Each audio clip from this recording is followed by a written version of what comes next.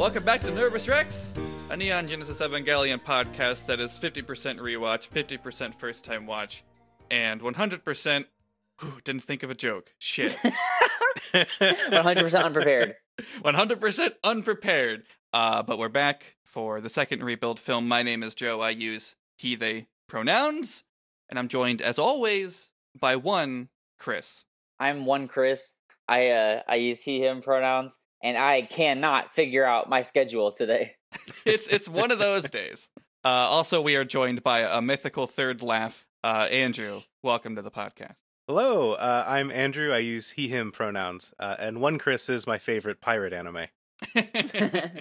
I left it all in one Chris. In one Chris. I know I said previously that we were going to have two guests on this episode. Pour one out for Jory. Part of our scheduling mishap is that he had not joined us, but hopefully they will be able to join us for Shin Godzilla, another film that is perfect. It's much like this one. Holy shit. Chris, I hope I didn't oversell it. I have yet to know how you feel about it, so I think that's where I want to start. Also, Andrew, this is your first time watching it, right? Yeah, this is my first time watching it too, yeah. Okay, then I will ask the same question of you in, like, however long it takes Chris. Chris, how do you feel about Evangelion 2.0? You cannot advance. Okay, the first thing I'm going to do, I'm going to lean away from my microphone, okay? All right, oh. Fuck! That was so... Okay, first of all, it was so much better than 1.0. Yeah! And also just like, holy shit. I'm so glad that this is the energy I was hoping for, and was like, oh man, what if I overhyped it? What if I said too much? And they're just like, yeah, it was good. Like, but I'm glad that fuck, holy shit is your response to it. Yeah, I really liked it, like way more than I was expecting to, especially after the last one. I was like, here we go, like 3 more movies of me like dragging down the podcast. Like, I don't like it. But luckily, yeah, this one kicks ass. Yeah, I am a 1.0 defender. I think it is solid for what it is trying to do. I don't want it to, like, I'm fine with 1.0 not getting to this shit yet, because this shit is coming. So, like, again, like, that was the thing I was trying to talk about before, where I was like, I think 1.0 is solid because I know what it's laying the foundation for, like, to come. And we'll talk about all the shit that 2.0 does. I'm glad that you liked it, Chris. Andrew, I don't know how recently it's been, but you watched both of the first. You watched 1.0 and 2.0 before this. Yeah, I watched 1.0 after listening to y'all talk about it, and I was also in the camp where I was like, okay, it's just kind of a remake of those first couple episodes in a very, and then I will say for the first half of this movie, I was like, okay, they're just kind of remaking the second half too, changing it, condensing it, little yeah things. And I was like, all right, they added a cool scene in an aquarium, I liked that. They're adding in some fun stuff with a dinner party, that's neat. And the moment it stopped being a kind of just a straight up remake is the part that I was like, okay, this really went off the rails in ways that I really enjoyed. I was really surprised at how much I liked it. That's great. I'm happy to hear it. End of podcast. We did it. Yeah. Bye, everyone. I think I make that joke way too fucking often. I think I've made it with Andrew specifically every time that they've guested on a podcast of mine. Yeah, I mean, I've been singing this movie's praises for a while. I hadn't seen it in a long time. I was terrified that, like, what if I don't? Like, what if I'm softer on it this time? It's always like, I'm always afraid that, like, the 5th or 6th time I see Ghost Protocol, I'm gonna think it's just okay. And that was kind of how I was returning to this. I'm like, what if it doesn't hold up to my teenage memory of it? But I like it so much more than I think I ever have. Than, like, returning to it now, even so much, like, there are things about it and, like, things that I can read from it that I definitely could not when I was a teenager. Probably just from doing this podcast and talking about Evangelion so fucking much over the past year.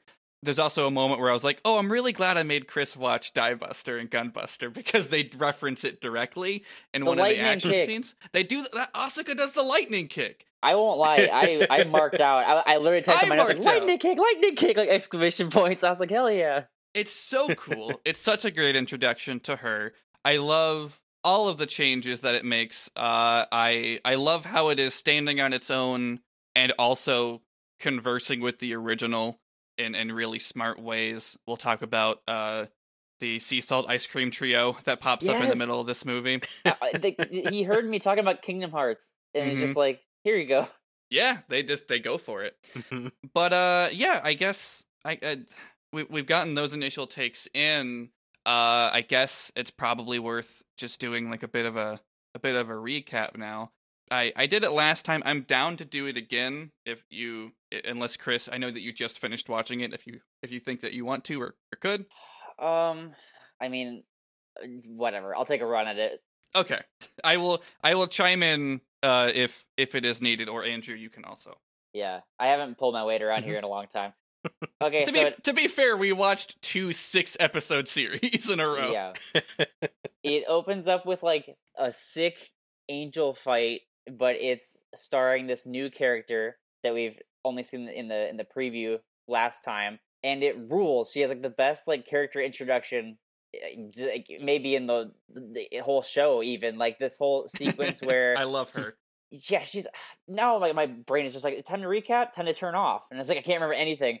What's her dialogue like in the beginning? I remember it really stood out to me, but now I'm blanking on the exact words. It's like something about like she's like singing a little song about like taking steps towards her goals or something like that, right? Yeah, she was really like really playful, almost childish, and just kind of like very stoked to be in a robot fighting, like in a robot fighting an angel.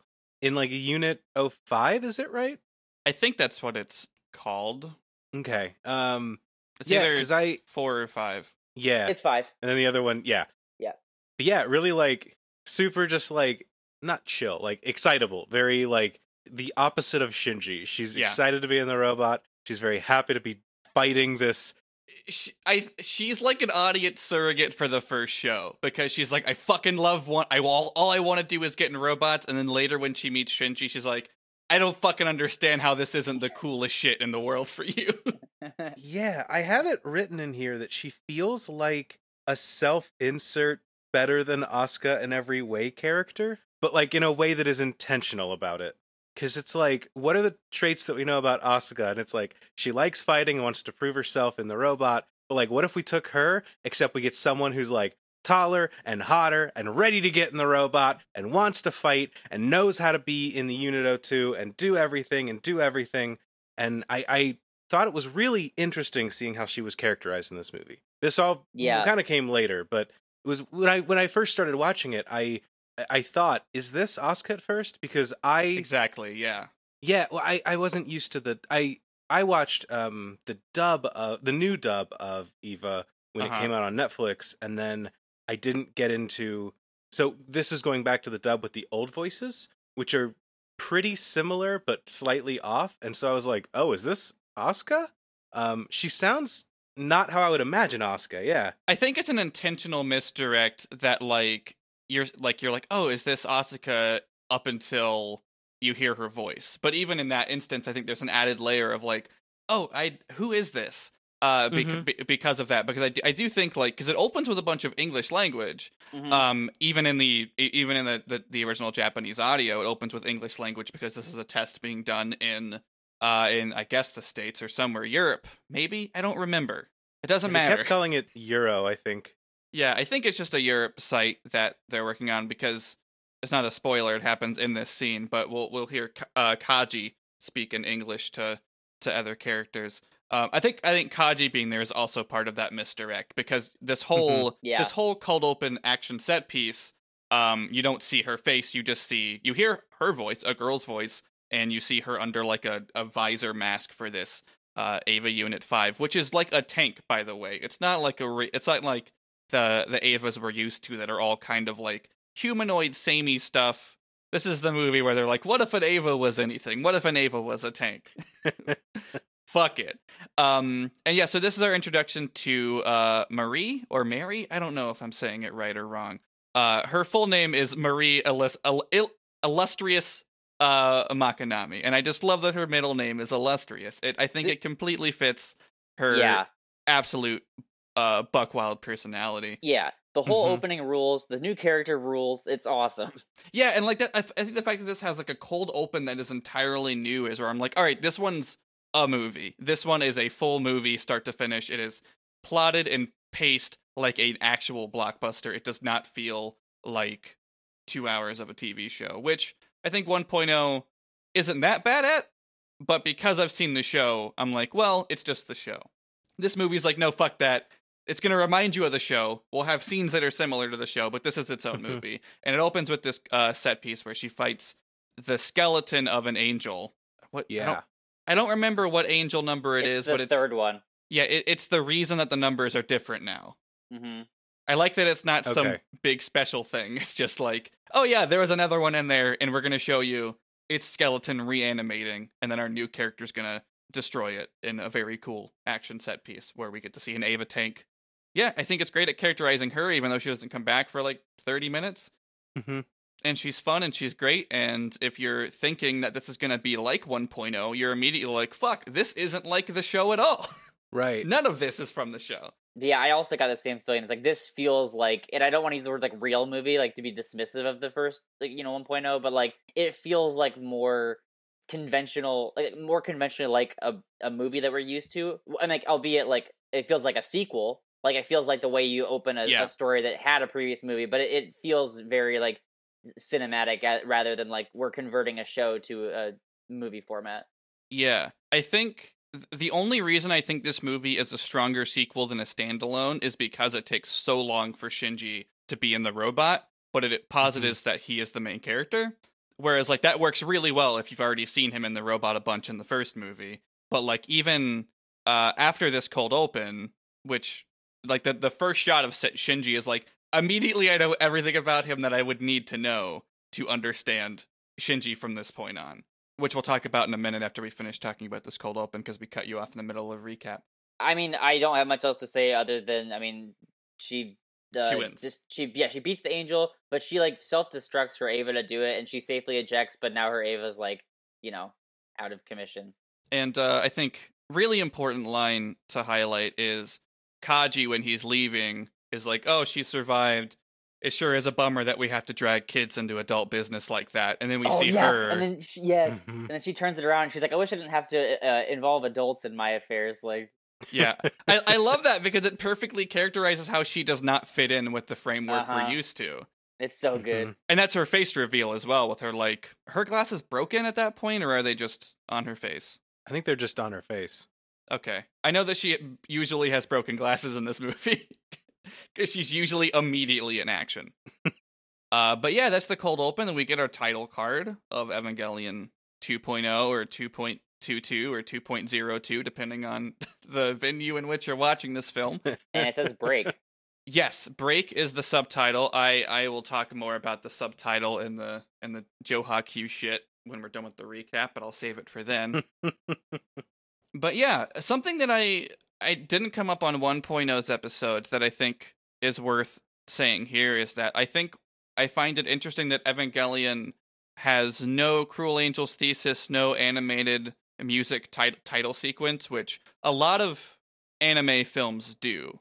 Like, a lot of films, even if they're not show adaptations, even if they're just original anime films, will have, essentially an anime opening in the first little bit of the movie.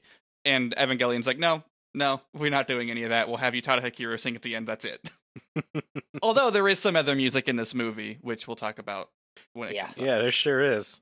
I think this movie is the answer to what does Evangelion look like after the end of Evangelion, in a way that 1.0 is like not engaging with at all. I don't think it tries to, and I think they intentionally saved it for 2.0. Mm-hmm. Anyways, our introduction to Shinji is the scene of him at his mom's grave talking to his dad, which is maybe the best place you can start a story about Shinji. Yeah. I think it plays off well of like where we left that relationship in the first movie. Yeah, and I think it also helps, like, that's our establishing shot of both of these characters, and this movie is very much about their relationship. Yeah, I was surprised at how much of this was directly about Shinji and Gendo in ways that the show was only kind of indirectly about. Like, it was always there, but it wasn't like, this is the episode where we this is the dad episode. You never really got that directness. This one is kind of all about that. Yeah. Until it's not, but sure. Yeah. It's I mean, it's even pivotal in like the final moments. I would say there the threads between them, but like in a way that and something that I think is weak, like a weak point of 1.0 is that it doesn't really craft its ideas into strong plot beats of a 3-act film or however many acts it wants to be.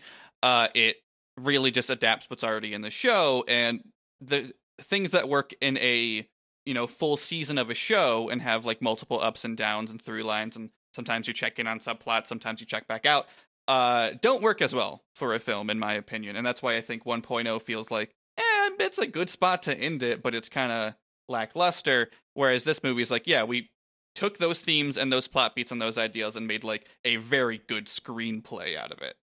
There's an arc now. Yeah. They give Rey a character arc. It's fucking unimaginable. She does not have one in the show, and she has one in this movie, and it fucking rules. Yeah, she's very different in this and has a very different relationship to Shinji. Yeah, I'm sure we'll talk about that a lot. This scene at the graveyard's basically the same. Yep. Yeah, so then the seventh angel attacks, but gets owned by Unit 02 and Asuka, who's now showing up. It's a different introduction scene for her, but it's a really dope fight scene. Like, part of me was like, oh, I wish we could have got the jumping around on boats, but there's no time. We got a short movie. This is cool too. It's all new, and it brings in Asuka.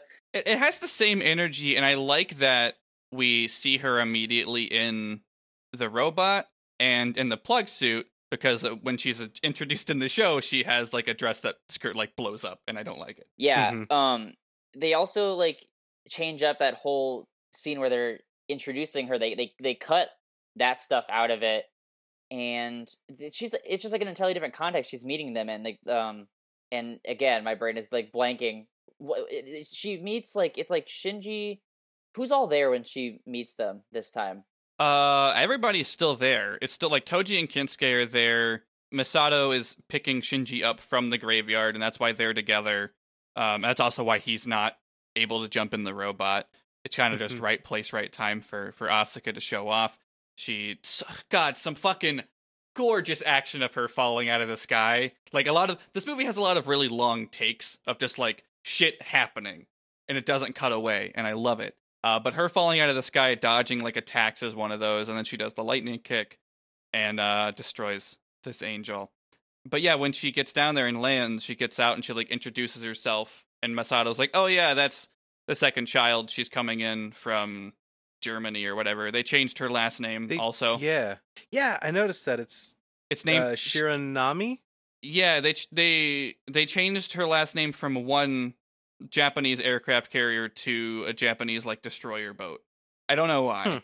I would assume that like the reasoning is like one of her parents changed or something, but she always had like a Japanese last name next to Langley, and Langley's still the same. So I don't know. It's the same but different.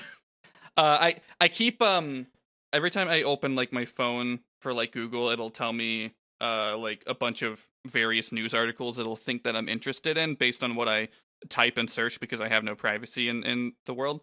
So I get a lot of like, One Piece manga news or various movie things, or lately it's been a lot of Evangelion. So I did get one where it's like, here's a new theory that there's 4 Asukas, and I'm like, fuck you, I don't want to read this shit. I keep getting YouTube recommendations. It's like a video about like the 37 timelines of Eva, and I'm like, this show doesn't deal with timelines. What are you talking about?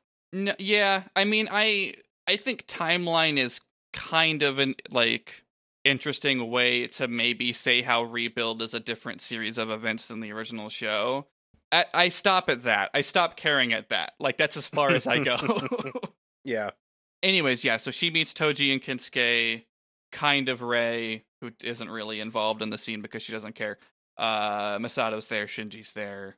And she's like, which one? Oh, yeah. Her big deal in her first scene is like, she's like, I'm a great pilot because I worked hard, and Rey doesn't matter because she's a teacher's pet, and Shinji doesn't matter because he's a daddy's boy. I'm here because I'm cool.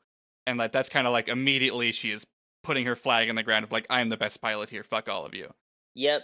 And then at Nerve, Kaji gives Gendo this weird looking thing that Gendo calls the Key of Nebuchadnezzar, which is the key to human instrumentality. Yeah, so before he was delivering Adam, that's not what's happening now. Now it's this special key. It's like a little love central Kingdom Hearts nervous now. system with a syringe. Yeah, it's neat. That's that. Yep. So Asuka shows up at Misato's apartment. She thinks she's replacing Shinji, but then learns that they're both living together. They do the same bit that they did last time with like Shinji being like nude and getting scared by the penguin, but this time it's Asuka. And then they do some like Austin Powers gags with like a soda can and a straw covering up her body parts. And then she kicks the shit out of Shinji for seeing her in that condition. I would like to go on the record and say that it's very funny. I think it's funny. I enjoyed some of it. I think as much as I'm like, there's a part of my brain that's like, please don't sexualize this kid. There's also like, it's very short, and the straw just made me laugh very fucking hard.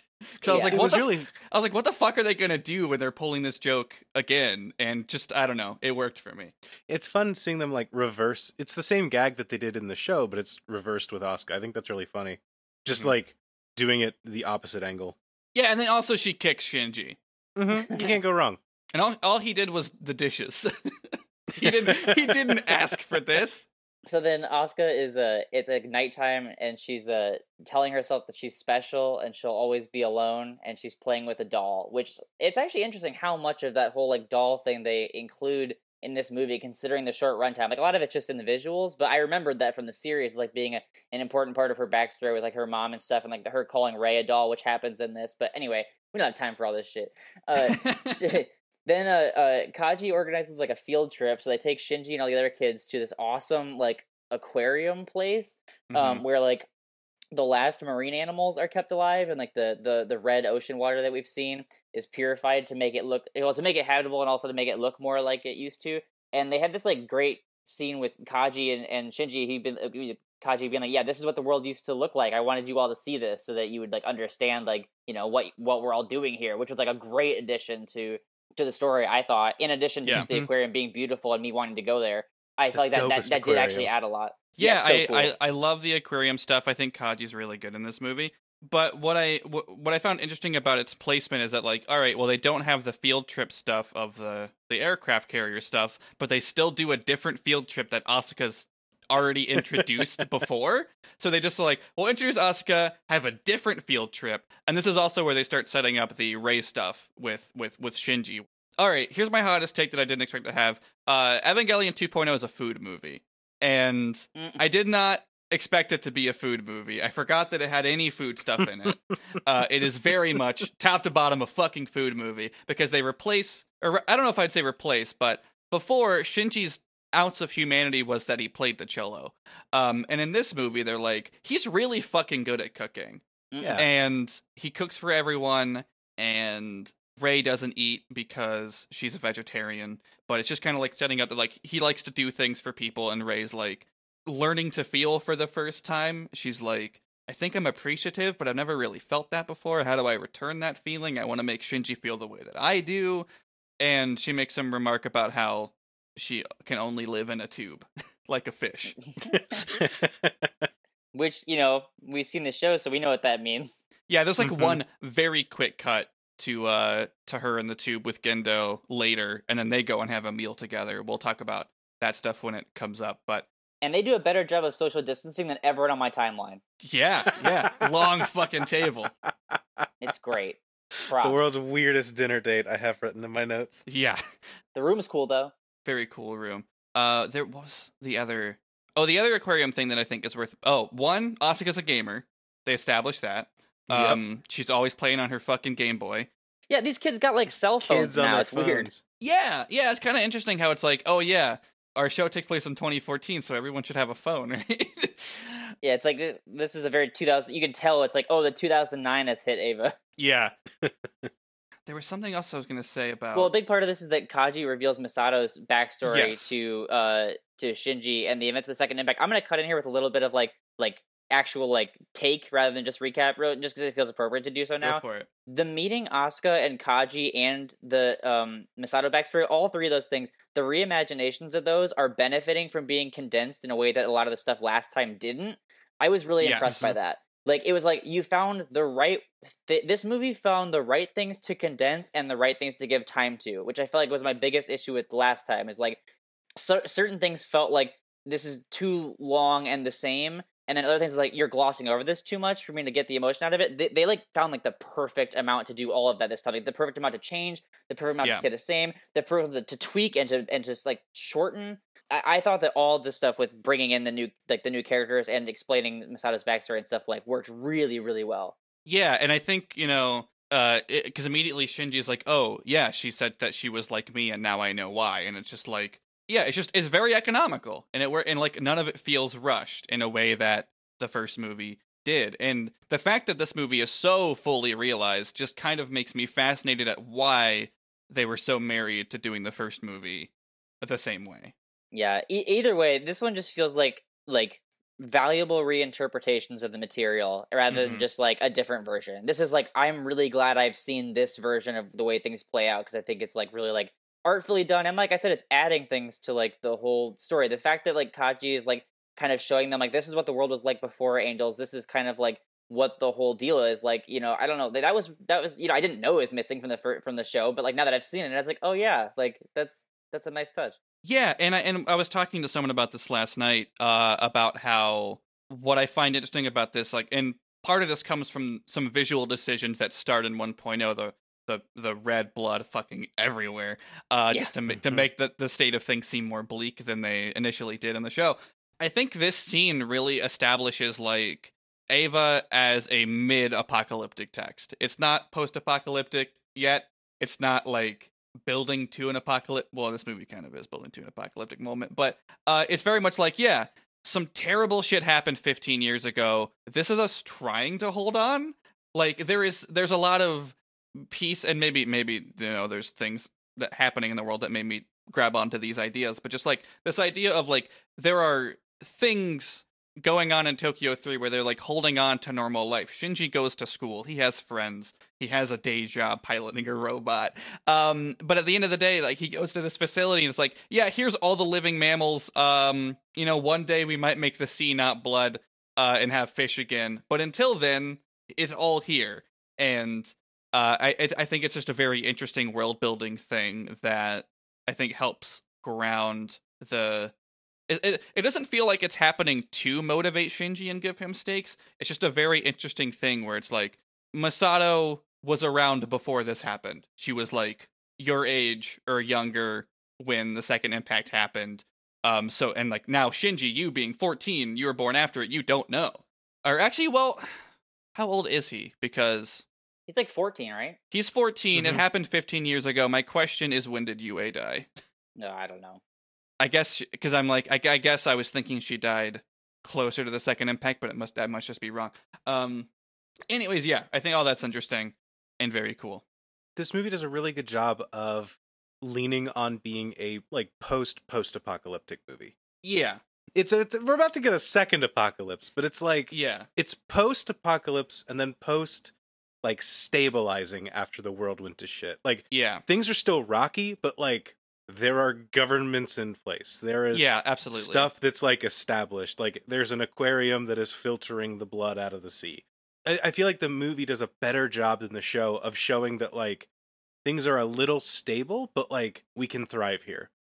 We just have to deal with the big monsters, and that's your job. Yeah, 14-year-old boy Shinji Ikari. Yeah, you got and this.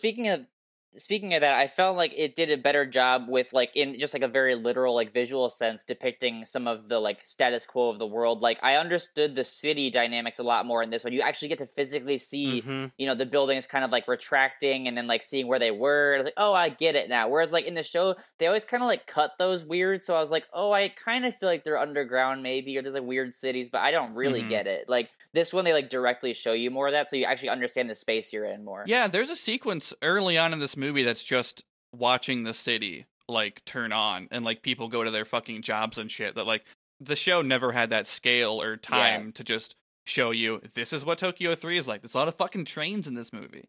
Anno loves trains. I'm going to talk about trains later.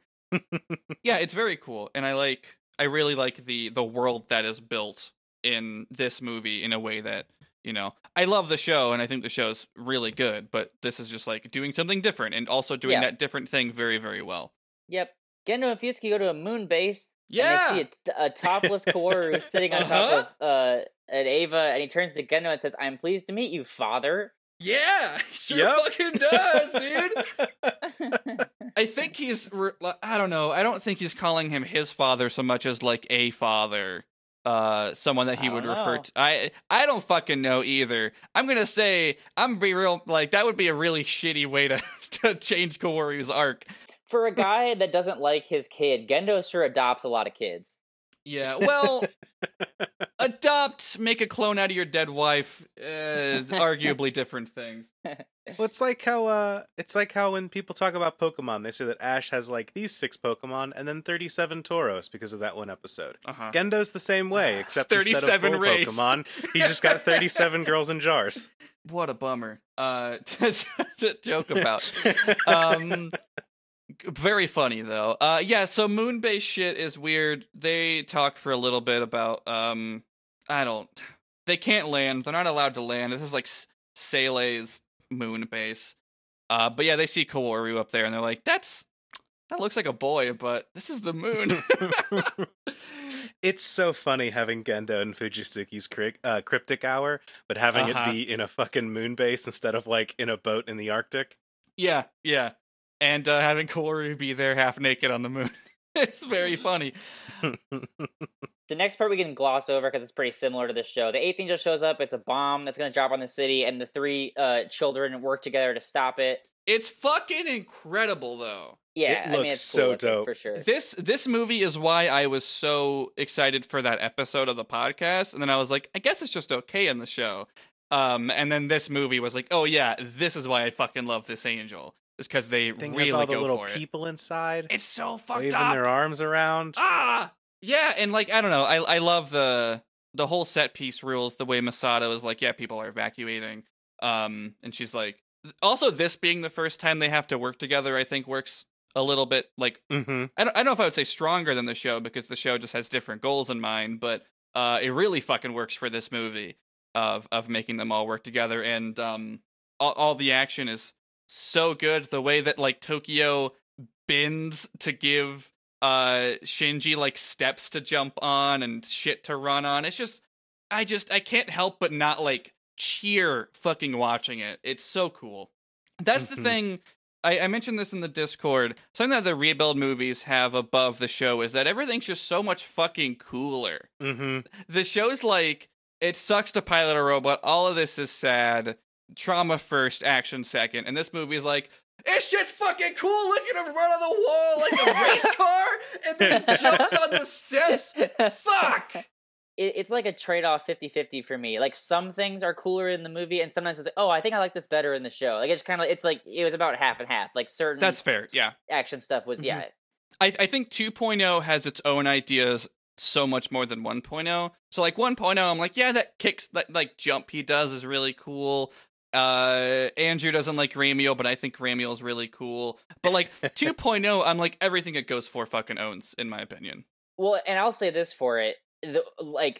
I was really thinking during this, like, these would be awesome to see on a big screen. I never thought that about the show. The show I was content to just, watch on my computer, but these movies, like, this would be so dope on a giant screen in a theater. Like, watching those, like, big, like, rainbow wing things kind of, like, unfold across the city, and then all the, like, the buckets of blood that are flying over the city. It's just so, like, it's so big, like... Yeah, and it's just, like, yeah, it's just a really well plotted set piece, like, the way Shinji, like, holds it up. There's some added plot beats of like, oh, it's like it reaches its own hands down to grab Shinji's and then impales his hands. Oh, and it like breaks his wrists and shit or something. Yeah, I forgot about that. That's wild. And then like Asuka gets there, but she can't get an attack in, so like Rei has to like grab the core and keep it in place. But just like the tension that's ramping up from Asuka not being able to do it, and then like from out of frame, Rei's hands come in and grab it, and they're working together, and it's so cool. And she gets it, and they succeed after all of this great stuff. And also the music in this movie, like, Shiro Shigesu, I don't know if I'm saying their name correctly, but they've always been the composer for Evangelion. But I feel like they are just flexing so much harder on the movies than they did in the show. Mm-hmm. And I love the show's score. It's just like, this movie's like, what if we amped it up? What if there was 10 different versions of this like battle planning song that we have? Like 6 guitars come in. There's a couple new tracks that are just like killer. I think one of them's called like Angel of Doom, which is a fitting name. That whole set piece fucking owns. Yeah. So after the Angel's destroyed, Gendo praises Shinji via voice communication. Later that night, they do the scene again where Asuka can't sleep and she goes and lays down on the bed with Shinji. But part of the scene is different, and it stood out to me a ton. She's like, you should call me, you can, as a treat, you can call me Asuka by my first name. I'll call you Idiot Shinji. It's amazing. It's so funny. It's so funny. I think it's very good that Asuka is like, I'm alone, I'm going to lay next to Shinji rather than sleepwalk. I think that's an incredibly smart and great decision. Mm-hmm. Yeah. And there's less fan service in these movies than the show, which I appreciate. Yeah, there's a one shot of Asuka in bed that I think is a little much, and then a shot later on. of the suit, which and the one with Mari or whatever. Yeah, and then Mari, and that's really it, I think. Mm-hmm. Yeah, it's still there, but I appreciate there being less of it.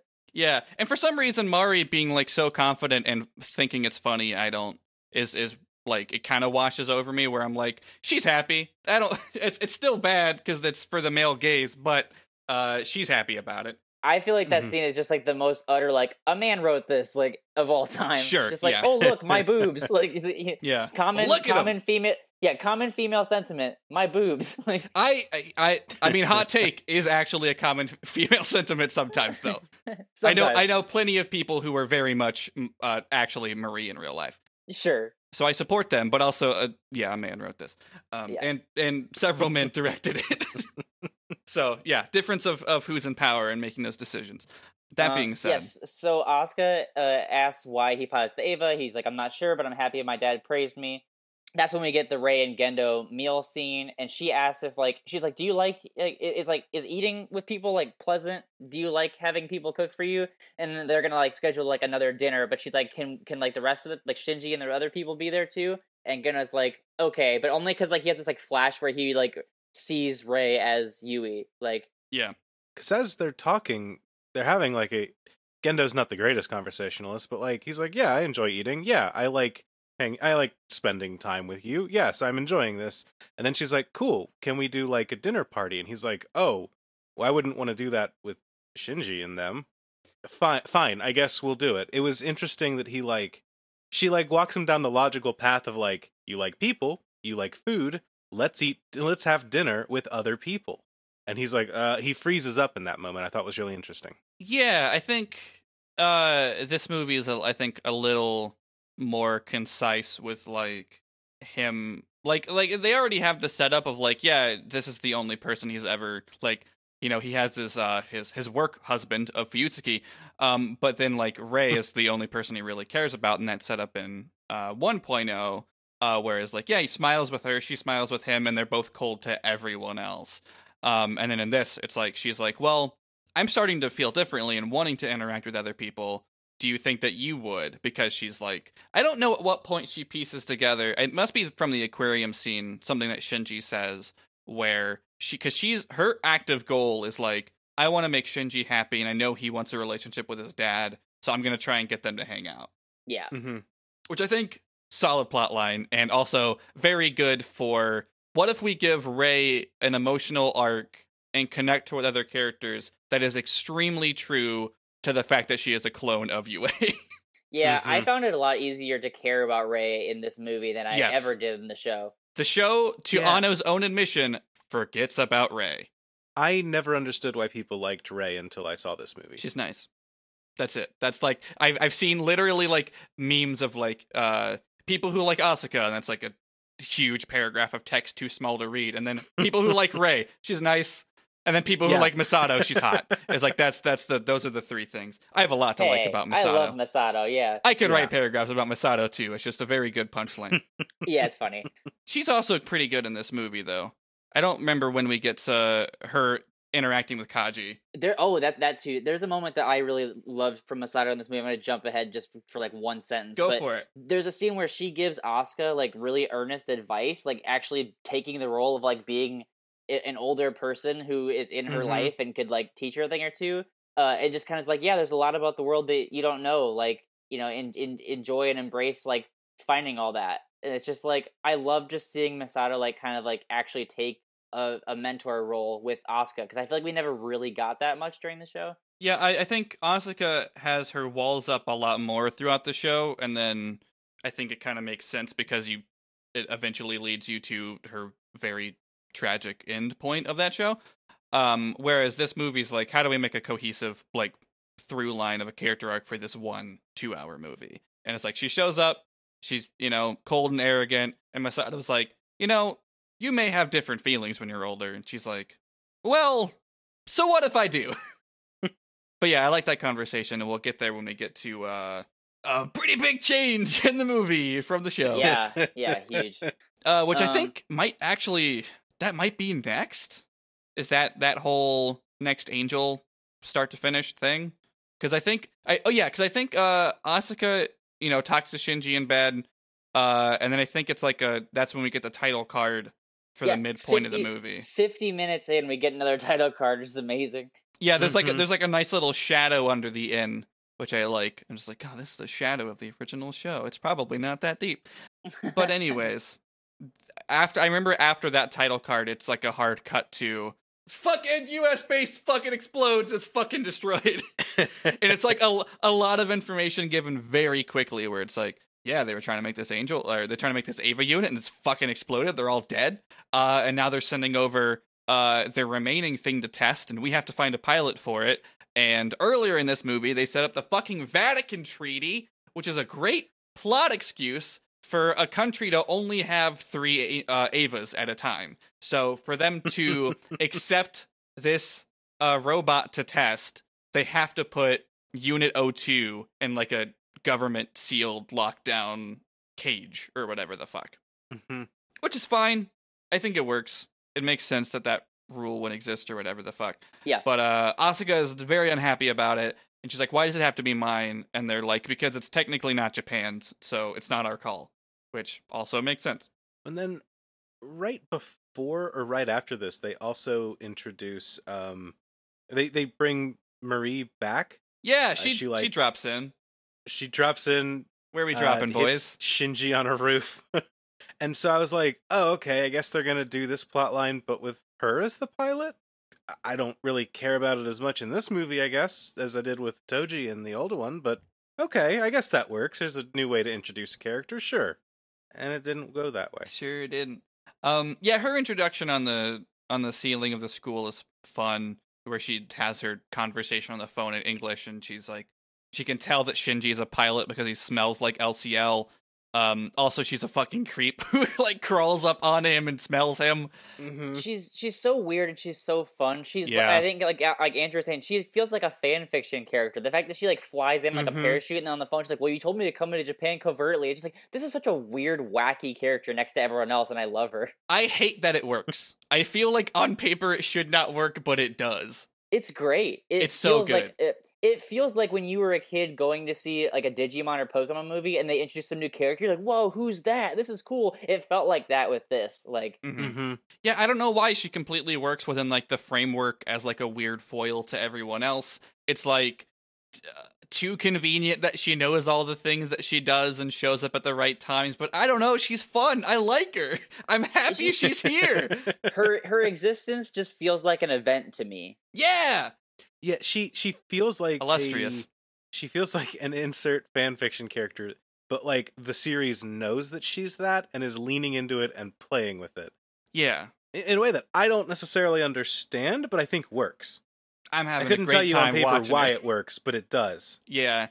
I don't know. I think I don't know why it works. Maybe it's like there's not Asuka's not in this movie a ton. So like maybe it just feels like because there's not so much less of her than everyone else, it like kind of works. I don't know. It's more effective than a lot of Marvel cameos. It's more effective than Captain Marvel showing up in Endgame. So Sure. if that's that, I guess if that my standard of a plot convenient strong person showing up, I don't know. Captain Mari. Anyway. Captain Mari, exactly. Actually, Asuka's a captain. They make a big deal about that. I don't know what the title means for Nerve, but it just means she's good at robot stuff. Yeah. But yeah, she's great, and they need to figure out who to pilot this robot. And the viewer finds that out because Kinsuke knows, which is just like the show where they're actually walking across. They're walking towards the basketball court, of course, because Toji's here. But they're eating sea salt ice cream together, which is, I guess, just this has to just actually be a cultural thing in Japan. Now that I've seen two things that ask the viewer to understand that sometimes sea salt ice cream has a winner on the stick, because they make a very smart line about it. Because Kensei's like, I wonder who's going to pilot this robot. God, I wish it were me, like he did in the show. But then we cut to Toji finishing his ice cream, and he's like, oh, I didn't win this time. I feel like it's so vague and cheeky that either you think he didn't win, that means he's going to die again, or get fucked up again. He didn't die in the show. Or you know, oh, is he not going to be in the robot this time?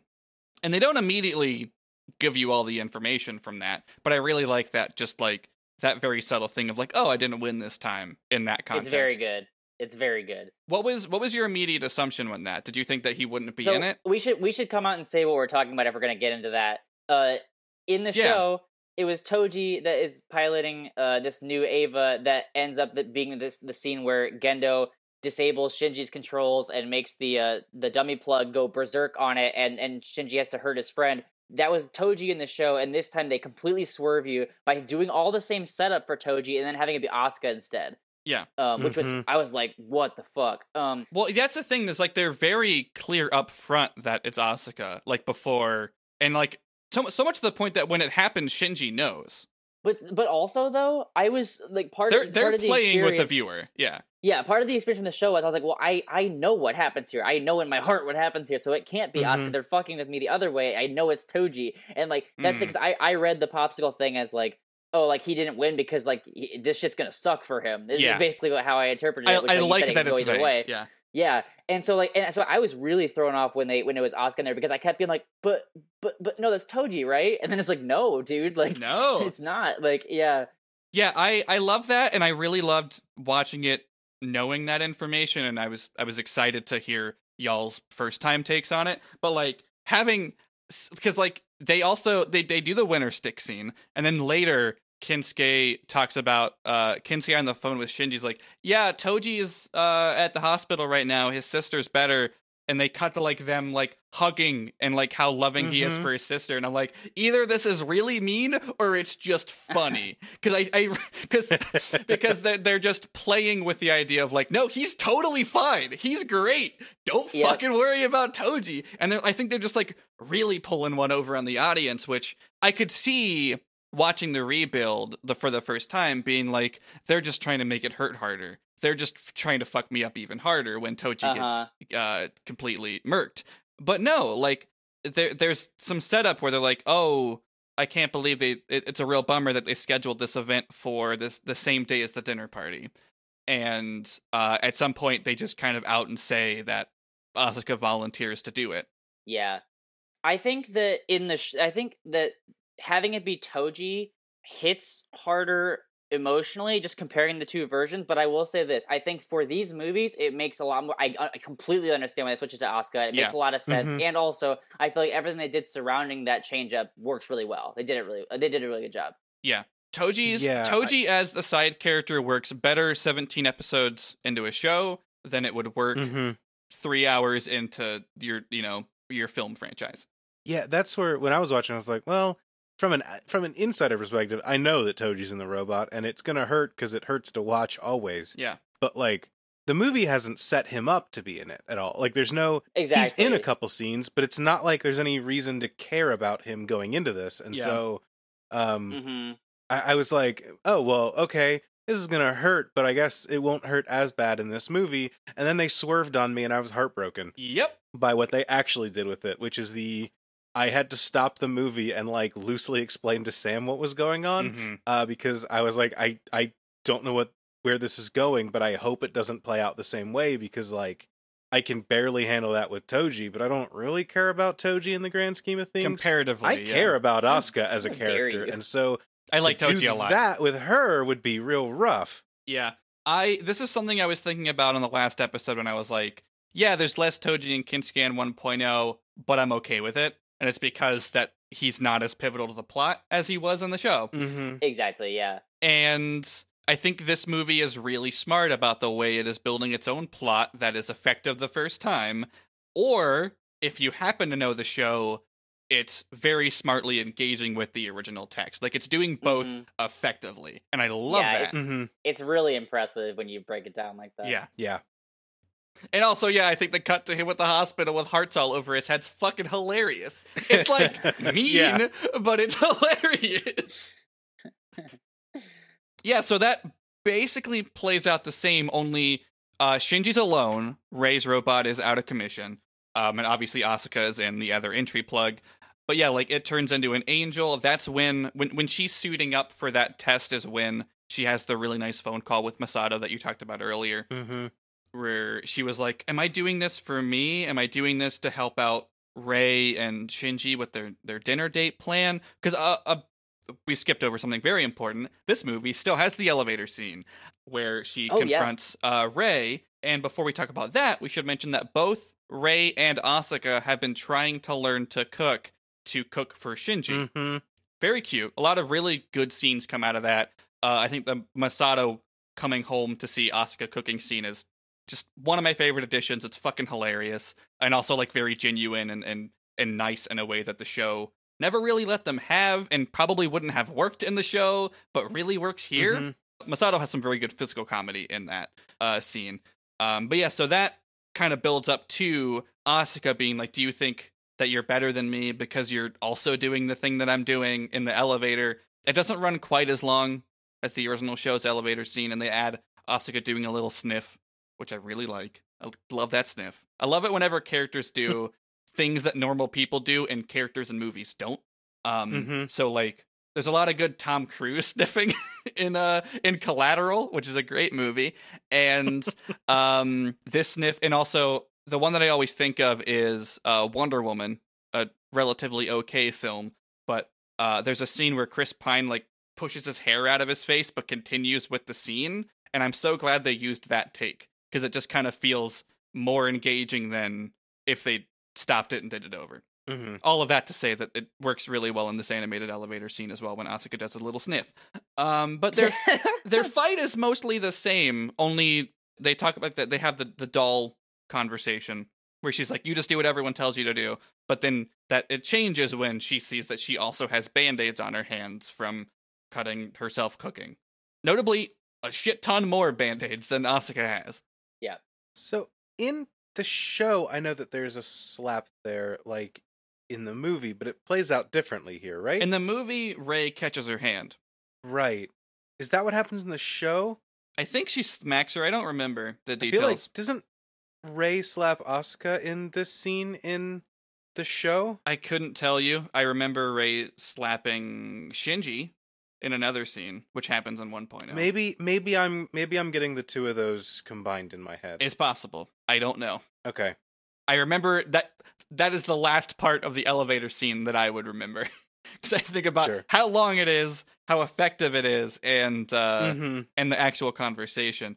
There was part of me that, like, when they started talking, I was like, it's not long enough. But but it's fine, it works. But yeah, that scene happens, and that's important to talk about.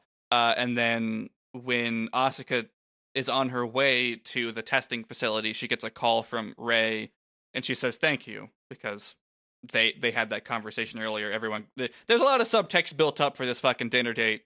And Asuka kind of is like, I'm gonna do the testing so they can still have that without me.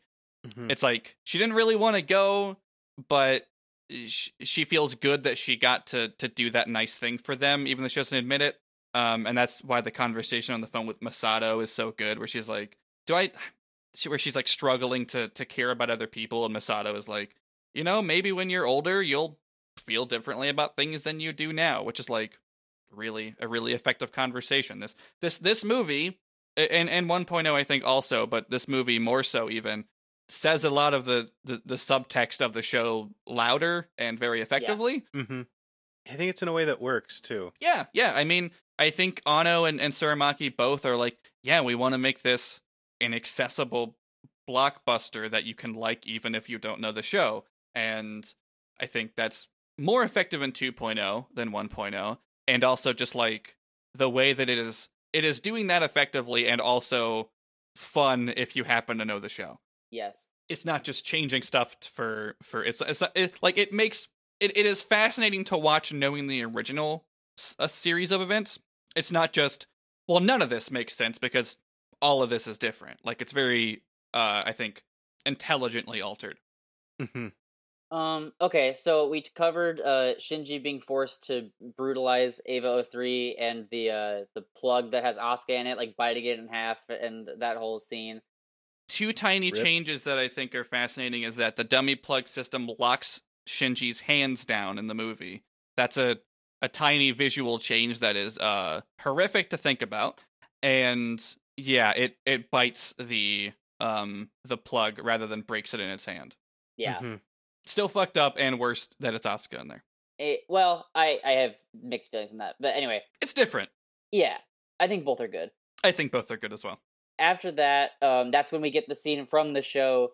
I mean, it's different, obviously. That's the tagline of this episode. It's different. But so Shinji is like, "Fuck you, Dad. You made me like fuck up my friend." And Gendo's like, "Shut up." And then like Shinji's like, his Ava's like on top of Nerve headquarters and like stomping on it.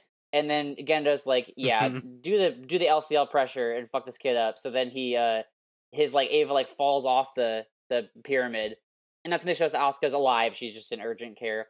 Mm-hmm. They then bring Shinji in front of Gendo in like handcuffs. Gendo tells him to grow up, and Shinji's like, "I don't know what it means to be an adult," and quits as a pilot, like he did in the show. Mm-hmm. I yield my time. Fuck you. Yeah, exactly. God damn it, Andrew. So fucking good. Alright, so Misato tries to get Shinji to stay, and she's kind of does so by like revealing that the reason Rei was trying to hold the dinner party was that so he and his father could grow closer together, but Shinji leaves anyway. That's when the 10th angel is reported, and Mari comes back into the movie.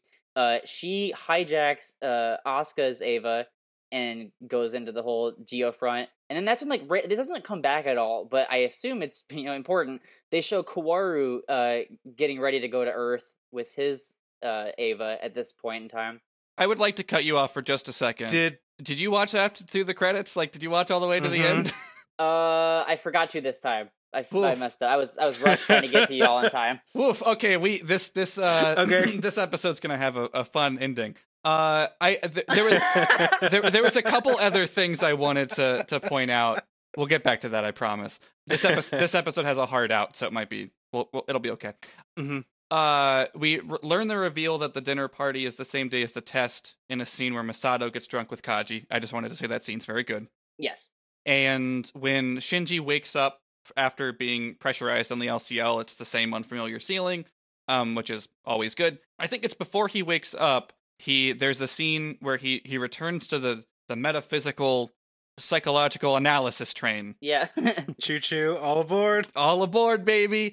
The real reflection of this scene is using his Walkman that he always listens to as a metaphor. That it's kind of just like a comfort coping thing in the show.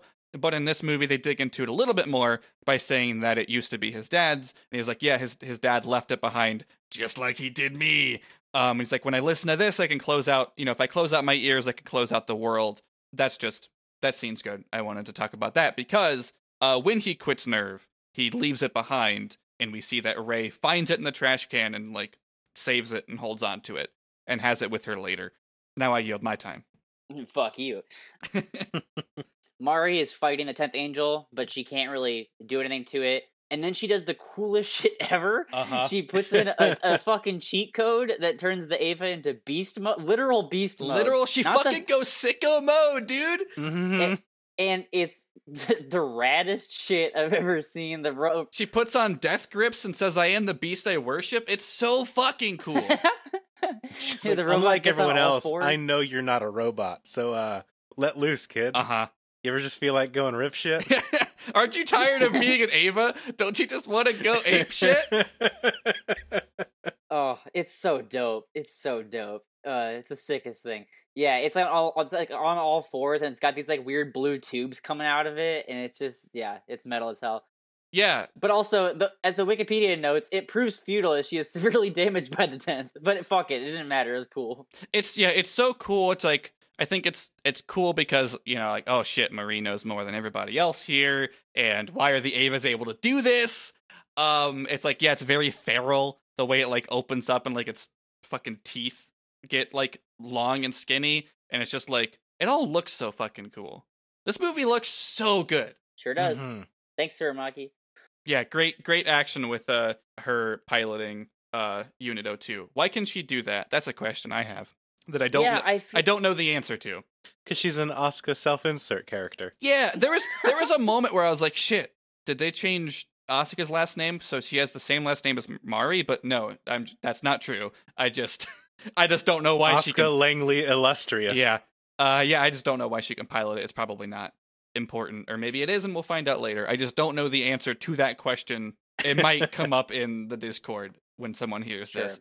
But yeah, she goes beast mode. It owns. There's a lot of people at Nerve like, fuck, who's in that, and why is that robot able to do that? Hold on, that's weird. I don't know. Does it make any damage on the Angel, or is it just like up against the AT field pretty much? I don't think so. It does later when it teams up with someone else, but I think so Rey shows up with a missile, and the Ava units remove the Angel's AT field, but Rey pushes Mari away to safety before the missile detonates. Yes. And so this is where it's like kind of like the show, but also different. So Mari crash lands into the shelter that Shinji is hiding in, and they witness Rey's Ava being devoured by the 10th Angel, and like Shinji's like in Mari's Ava's hand, which is really cool, like overlooking the whole scene. Mm-hmm. But then some buck wild shit happens where the Angel then it's the same thing from the show, but it's different in presentation. It starts to like match Ava 00's identification signal. It starts morphing into like a giant Rey. Yeah, well, it like eats her first. Yeah. Yeah. It bites her off at the knees. Yeah. Like, it just takes the whole upper body off in a bite. Yeah. It looks like some real Monica Magica shit. Like it terrifying and great, and then it gets a weird naked woman body after that. Yeah. And then Shinji, obviously, by seeing that, is convinced to go back to Nerve. They do this scene from the show where he's like, I want to pilot the Ava. And Gunno's like, oh, what are you doing here? And tries to be like a pompous ass instead of just being like, I need your help. He runs through some destroyed melon fields, which I was really terrified they were going to be too on the nose and he was going to like say something about it. But it's just a visual. He just runs through it. It would have been so much less if he was like, oh no, Kaji's melons. This must be a world where nothing good like can Kaji. grow. Yeah, we didn't say it, but they did do the Kaji melon field scene. Yeah. So, in case anyone was worried. Yeah. It's in there. Oh yeah, fucking Kaji being like, hey Shinji, why don't you ever go on a date? Like, you want to go on a date with me? And he's like, but we're both boys. And he's like, gender has nothing to do with love. And then we cut away to Shinji screaming, and then he's like, no, just kidding, I wouldn't kiss you. But still what I said is true. and then he takes him to go see the melons, and Shinji's like really happy about it. I just love that Evangelion 2.0 is a movie where someone says gender has nothing to do with love. Yeah, although the scene involves mixed feelings because, like, hell yeah on that front, but then also, like, why the hell is Kaji leaning in to kiss Shinji? Like, the movie is just, like, for the most part, Kaji's actually a lot less gross in this, but they're like, well, he can't be not entirely gross. We gotta, like, do something with him. He's still a weirdo and does questionable things. Yeah. We glossed over when he reunites with Ritsuko and Masato because it's basically the same as the show. Yeah. But that's and even that too, like having watched the whole show and coming back to it now where I'm like, I don't know, they're that comfortable with each other. I don't find it that weird as I did the first time, because I was like, I did not know the bounds of like I didn't remember more specifically the bounds of like their relationship or like what they were comfortable with. And it's like, yeah, all these adults are kind of just fucking around. It's a bummer for like Ritsuko, mainly because I know she's being like, she has no power in her relationship with Gendo, that she has. Mhm. And that's probably why Kaji's nice to be with, and Masato, they have their whole fucking backstory that's not really in this movie. Right. It is a tiny bit. Kaji just does the line from the show of like, he's like, what do you like? Do you like Misato? And then Shinji's like, oh, I don't dislike her. And then he's like, you're not the only one that knows what she looks like when she's sleeping. So they put in there that they have a history. They just don't like dwell on it like they did in the show. Yeah, they don't.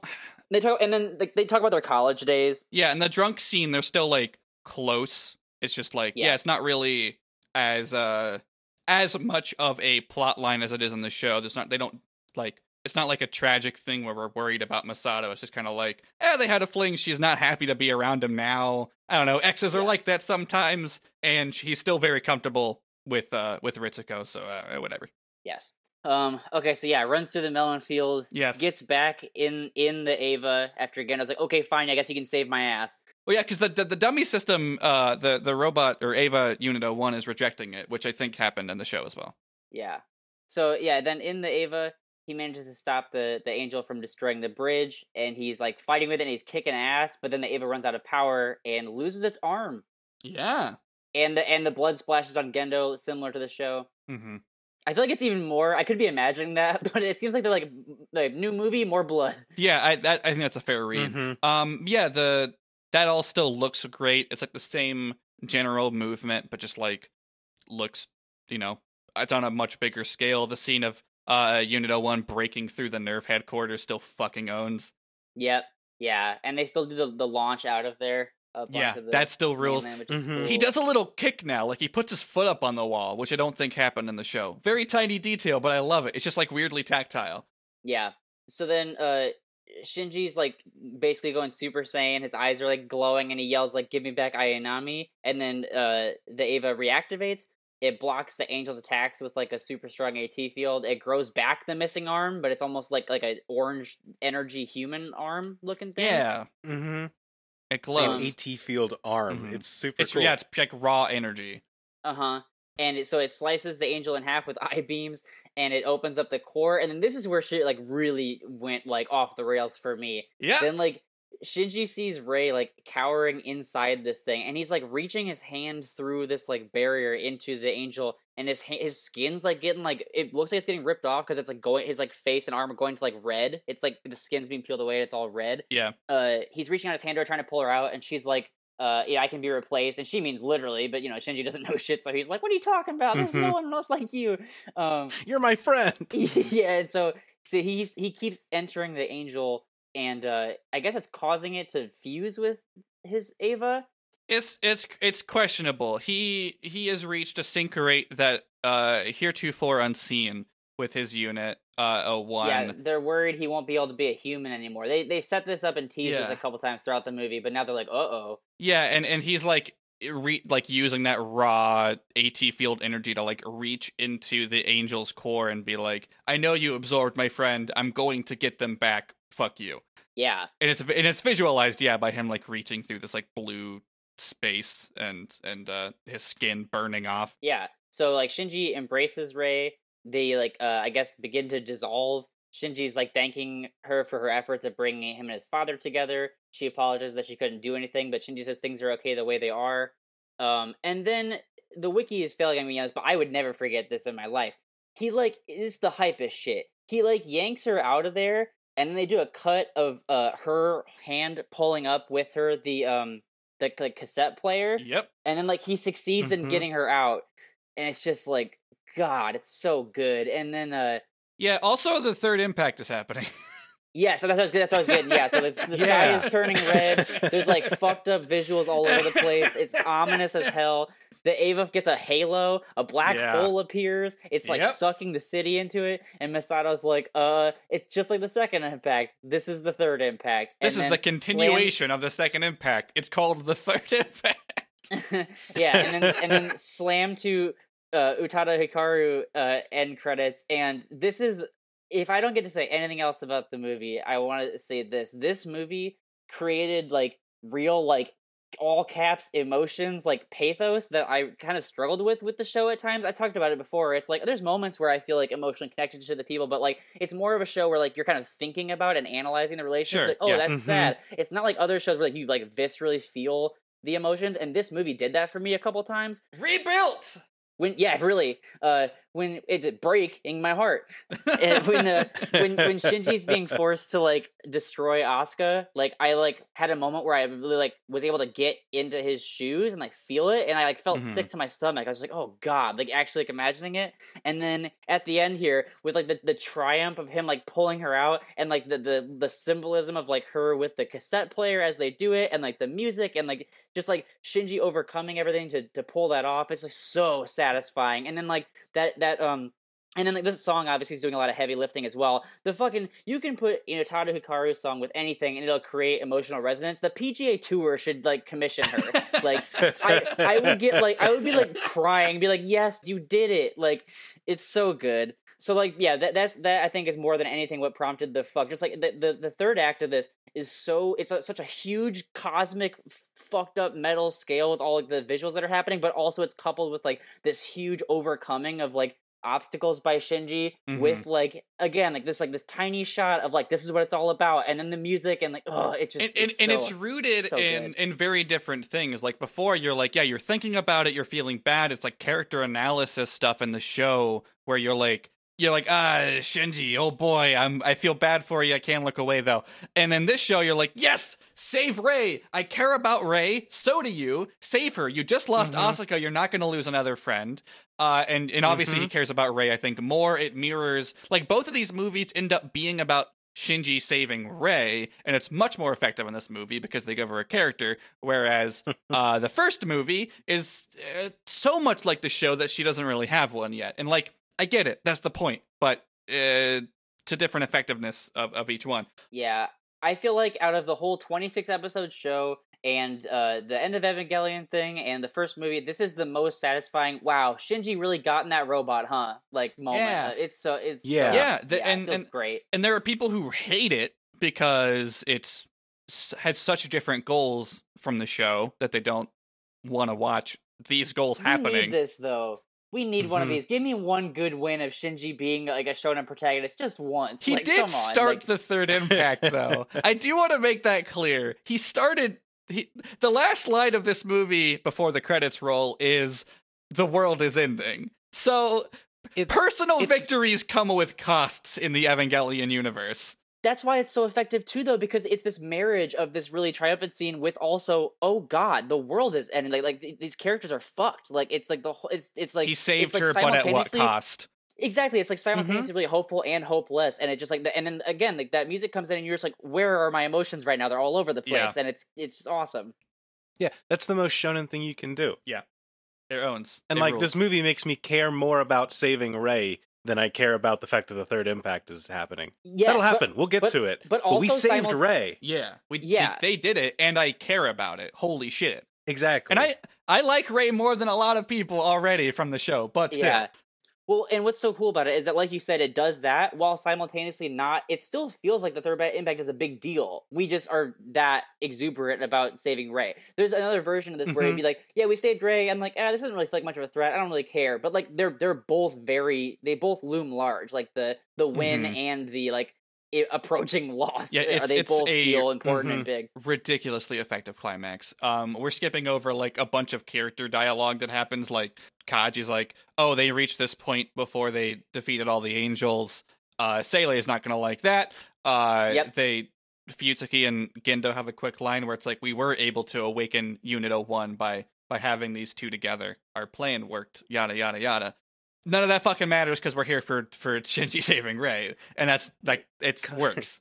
Kaji's like, end of Eva's not scheduled for another 2 movies. Holy shit! It rules. We'll talk about the post credits in a second since you didn't watch it quite yet. I'm sorry, I fucked up. But yeah, I think we've said so many things that are good and accurate about this movie, and ascertaining like what it does differently and how it like makes very smart changes and. How it I think what I find so like the fact that it's a really good movie and nails everything it's going for and makes a very emotionally and visually compelling blockbuster, that's like a 5-star for me. Like on its face, 5-star movie. But like the fact that it is so playfully and intelligently engaging with the original source material text in a way that doesn't drag it down or feel forced or anything. It is just effortlessly doing all of the things it wants to do. I'm like, I need a 6-star. I need to somehow make a new 6-star level. And I think I've been thinking about ranking Anno's stuff for like the last episode of the show, like after I've rewatched everything, being like, maybe that's a thing I'll do in the Shin Godzilla episode. And Chris, I don't know if you'll get around to watching everything, so I don't know if if you'll want to do that either. But I really struggle. I can't tell me to. I'm Shinji. Yeah. Well, I sent you links to watch some other stuff recently, so I don't know if that's a goal of yours. But yeah, I will. I really struggle with like, okay, I know what my top ones are, but I do not know if I think this is a stronger movie than End of Evangelion, because they have such completely different goals and completely different like emotional responses that are both ridiculously powerful. But like, I don't know, this one I scream and cheer, and the other one I turn into a puddle, and they're both like doing their intended goals to maximum efficiency. It's just like End of Evangelion's also different because it has some ridiculous action high points in the first half.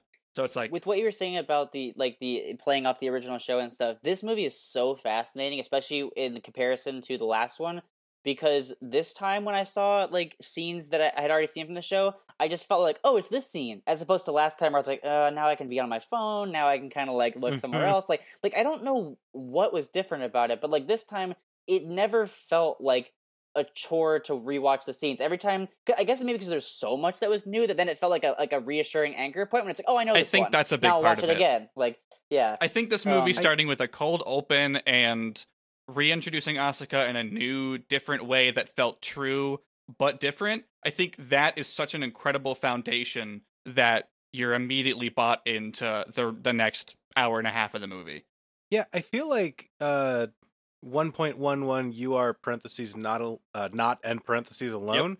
I feel like that sets up like it's such a normal adaptation of the show into a movie that it sets up a spike for this movie to be like right out the gate. This is different in ways that you're going to care about paying attention to. I agree. And then this how similar the one is sets up for the absolutely like not devastating in that I'm like torn, but like, I mean, devastating rend in Asuka being in Unit 04, but then like the also incredibly emotional, just climactic end of this movie that you won't expect just by comparing it directly to 1.11. Yeah.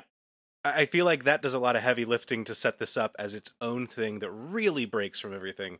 It's why it's the subtitle, I guess. And they're doing so many like new like lore and visual stuff where like you go into it thinking like I did, where I was like, I know the show, I know Toji's in there, but they do it with like the world itself too. You're like, I know what the Avis can do, and it's like, no, I don't. Like, I know what the angels look like. No, I don't. Like they just like bring in like so much new stuff that like kind of blows your mind open as a fan of the show. Yeah, and it's like, shit, what the fuck happens now? Like this movie really, I think, creates a complete blank slate runaway for what the fuck happens next.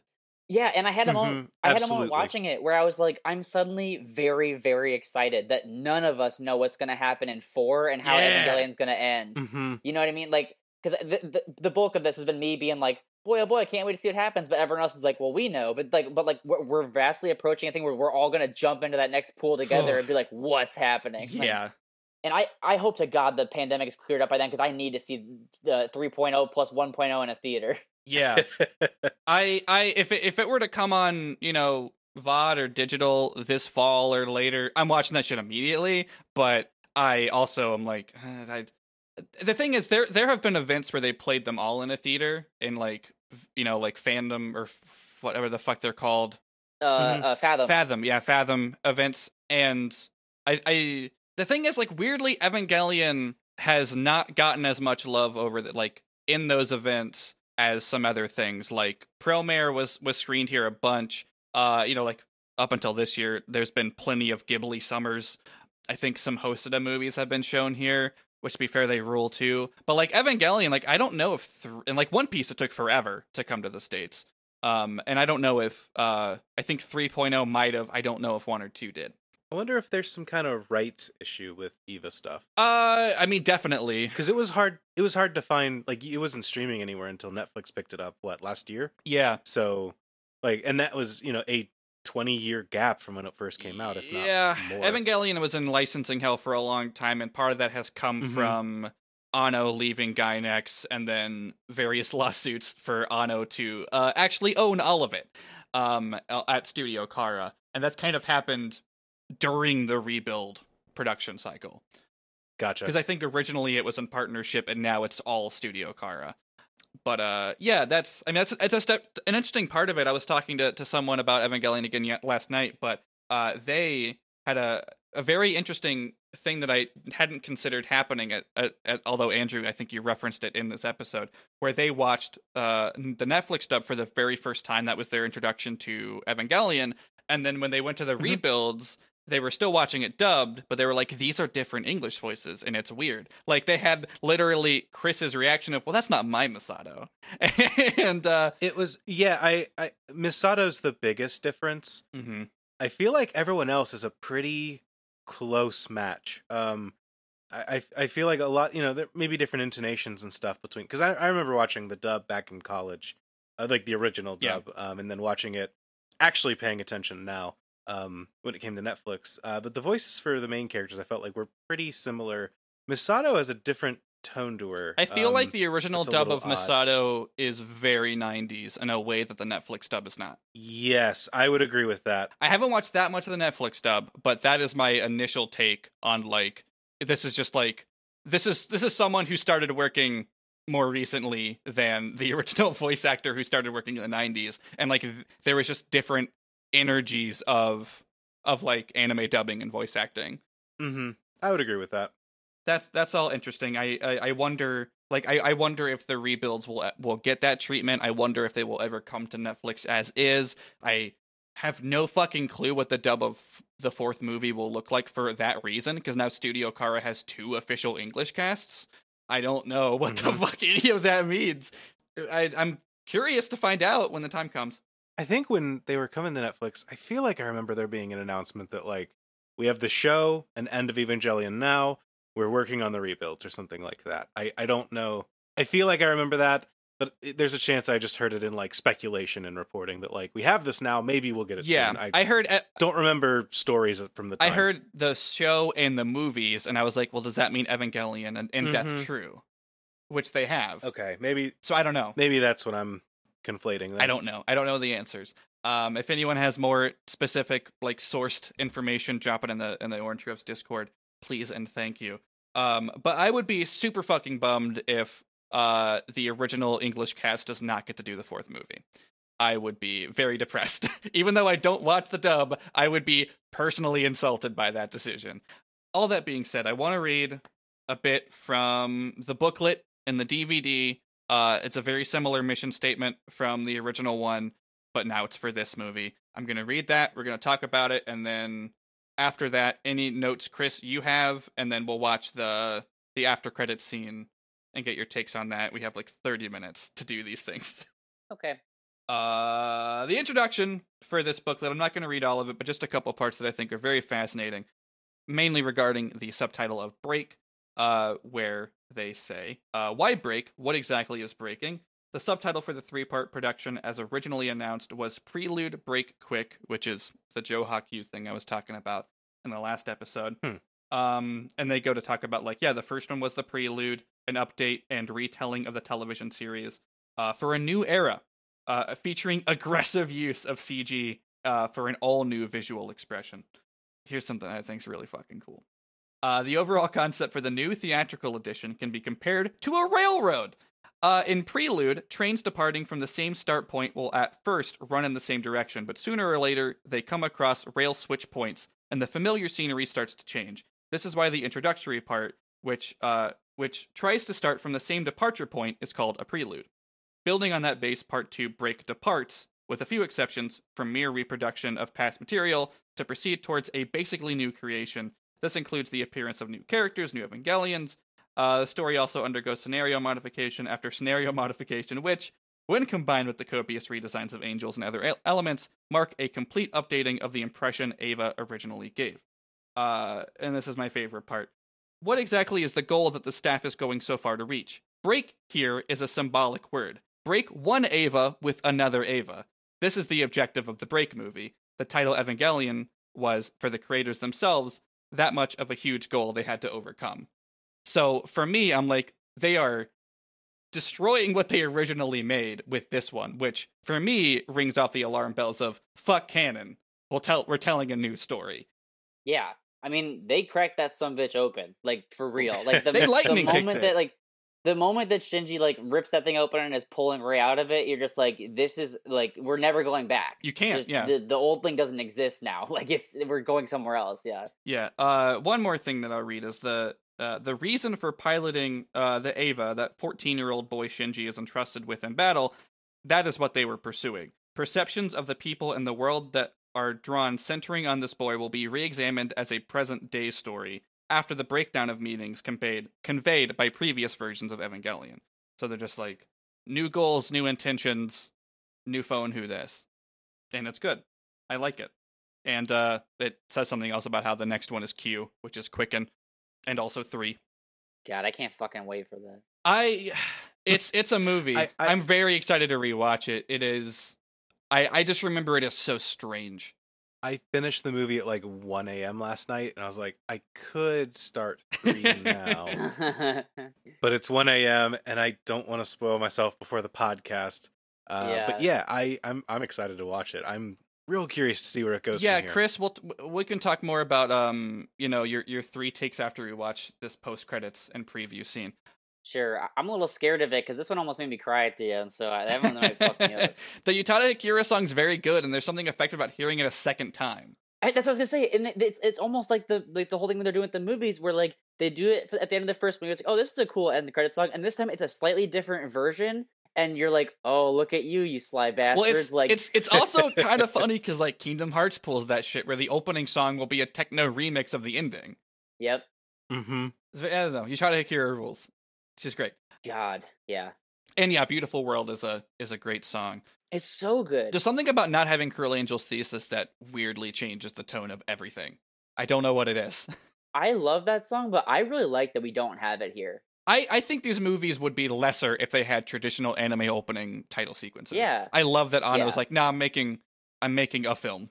Mm-hmm. And I love classic music opening title sequences, but like there's something really special about like cold open, one title, this is the movie. Yeah. Mm-hmm. 1, 2, 3, 4. I got like 4 more like little notes that I can throw out. Yeah, go for it. And then we can move on. The video that I have linked here is a minute total. So okay, cool.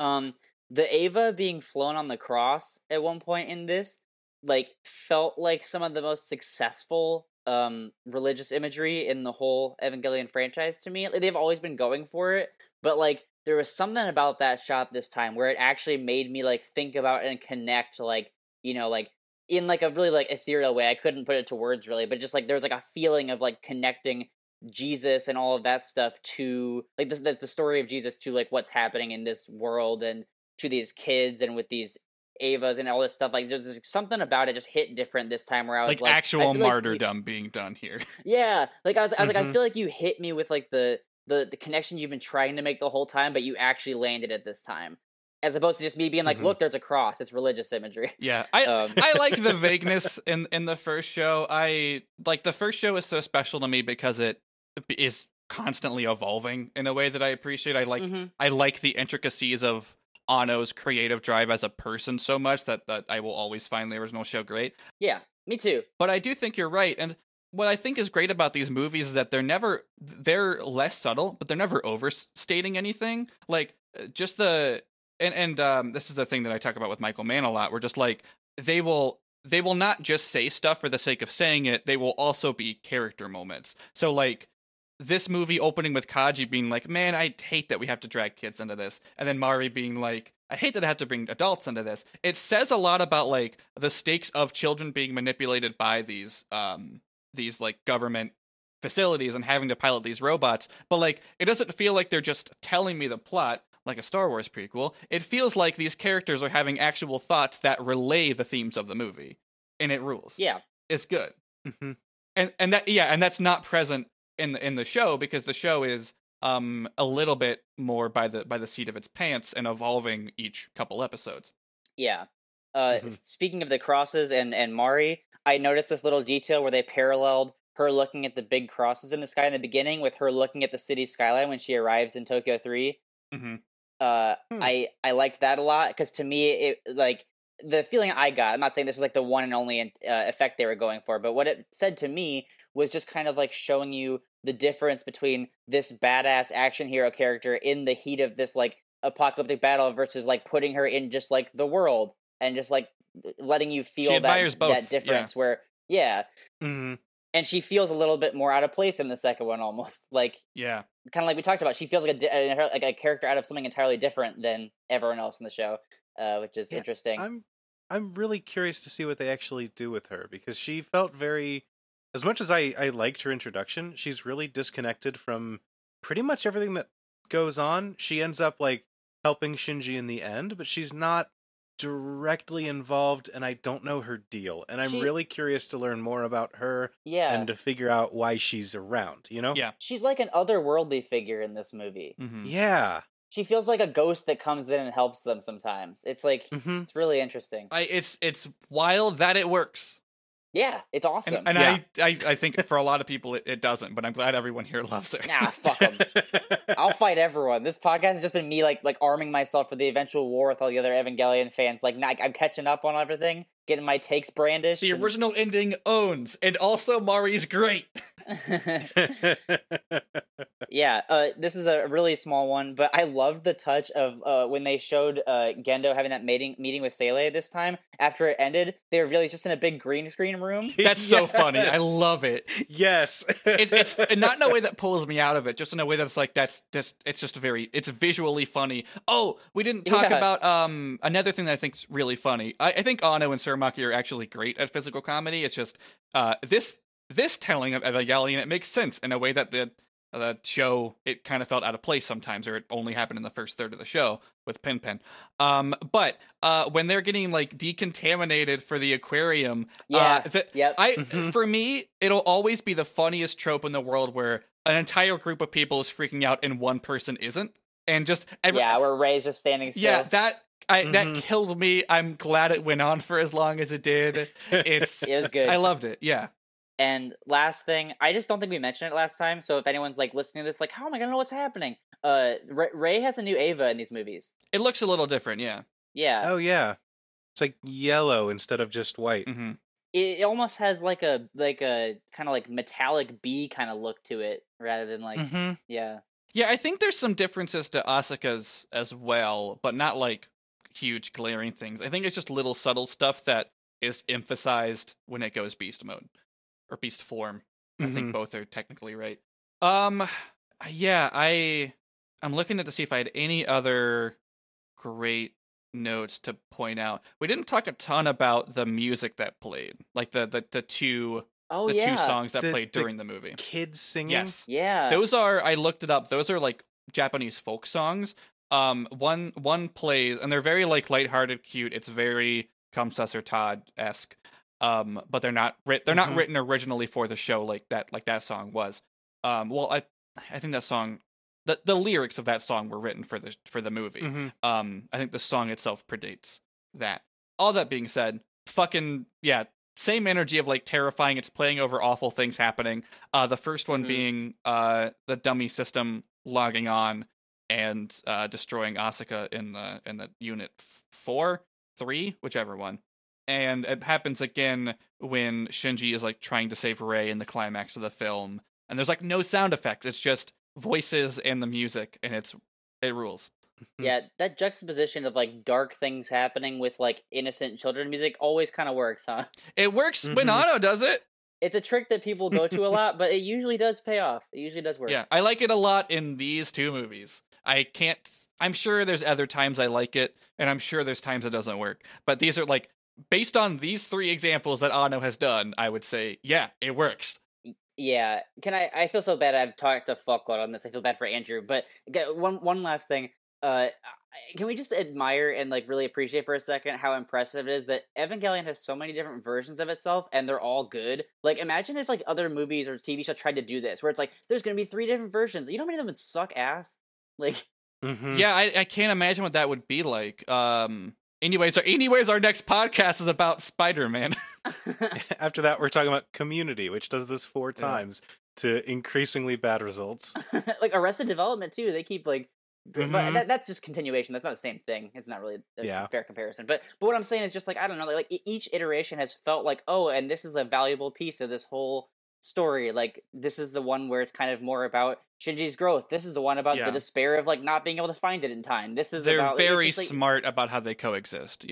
Yeah, it's cool. I think maybe End of Evangelion the least of those. I think it's an incredible work of art as it is, but the thing is, it's so defined by its context where I'm like, yeah, fucking go off, kings. But in reality, I think it is like, I don't know. It's like such a specific piece of art that how do you talk about it as a film when it is like, yeah, this is the last hour and a half of a show.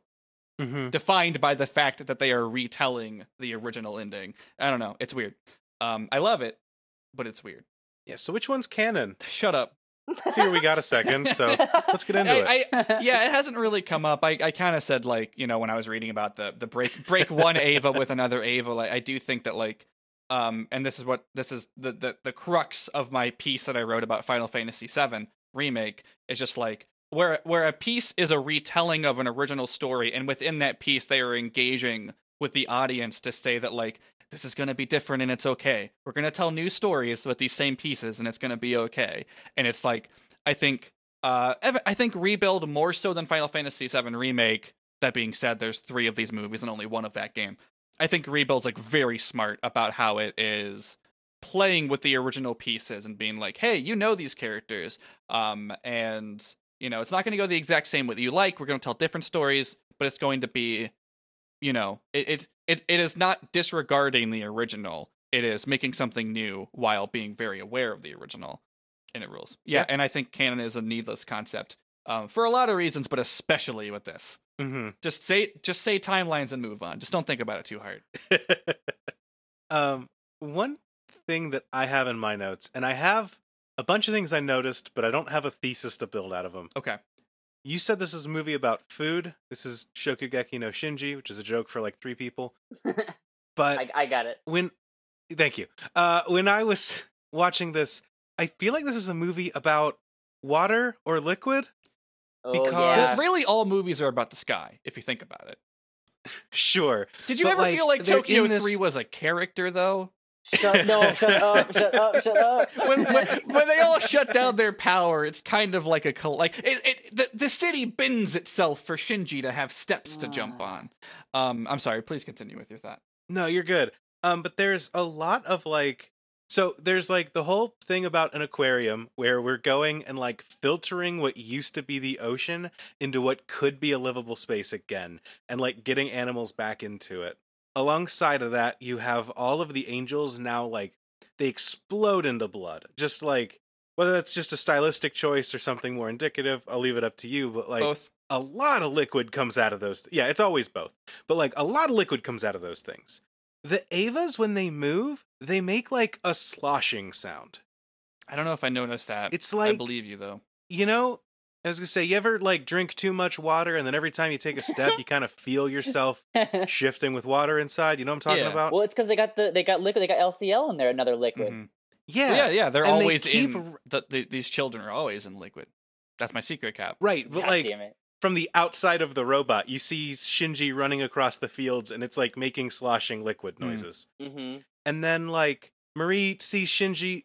First thing she comments about him a couple times is that he smells like LCL.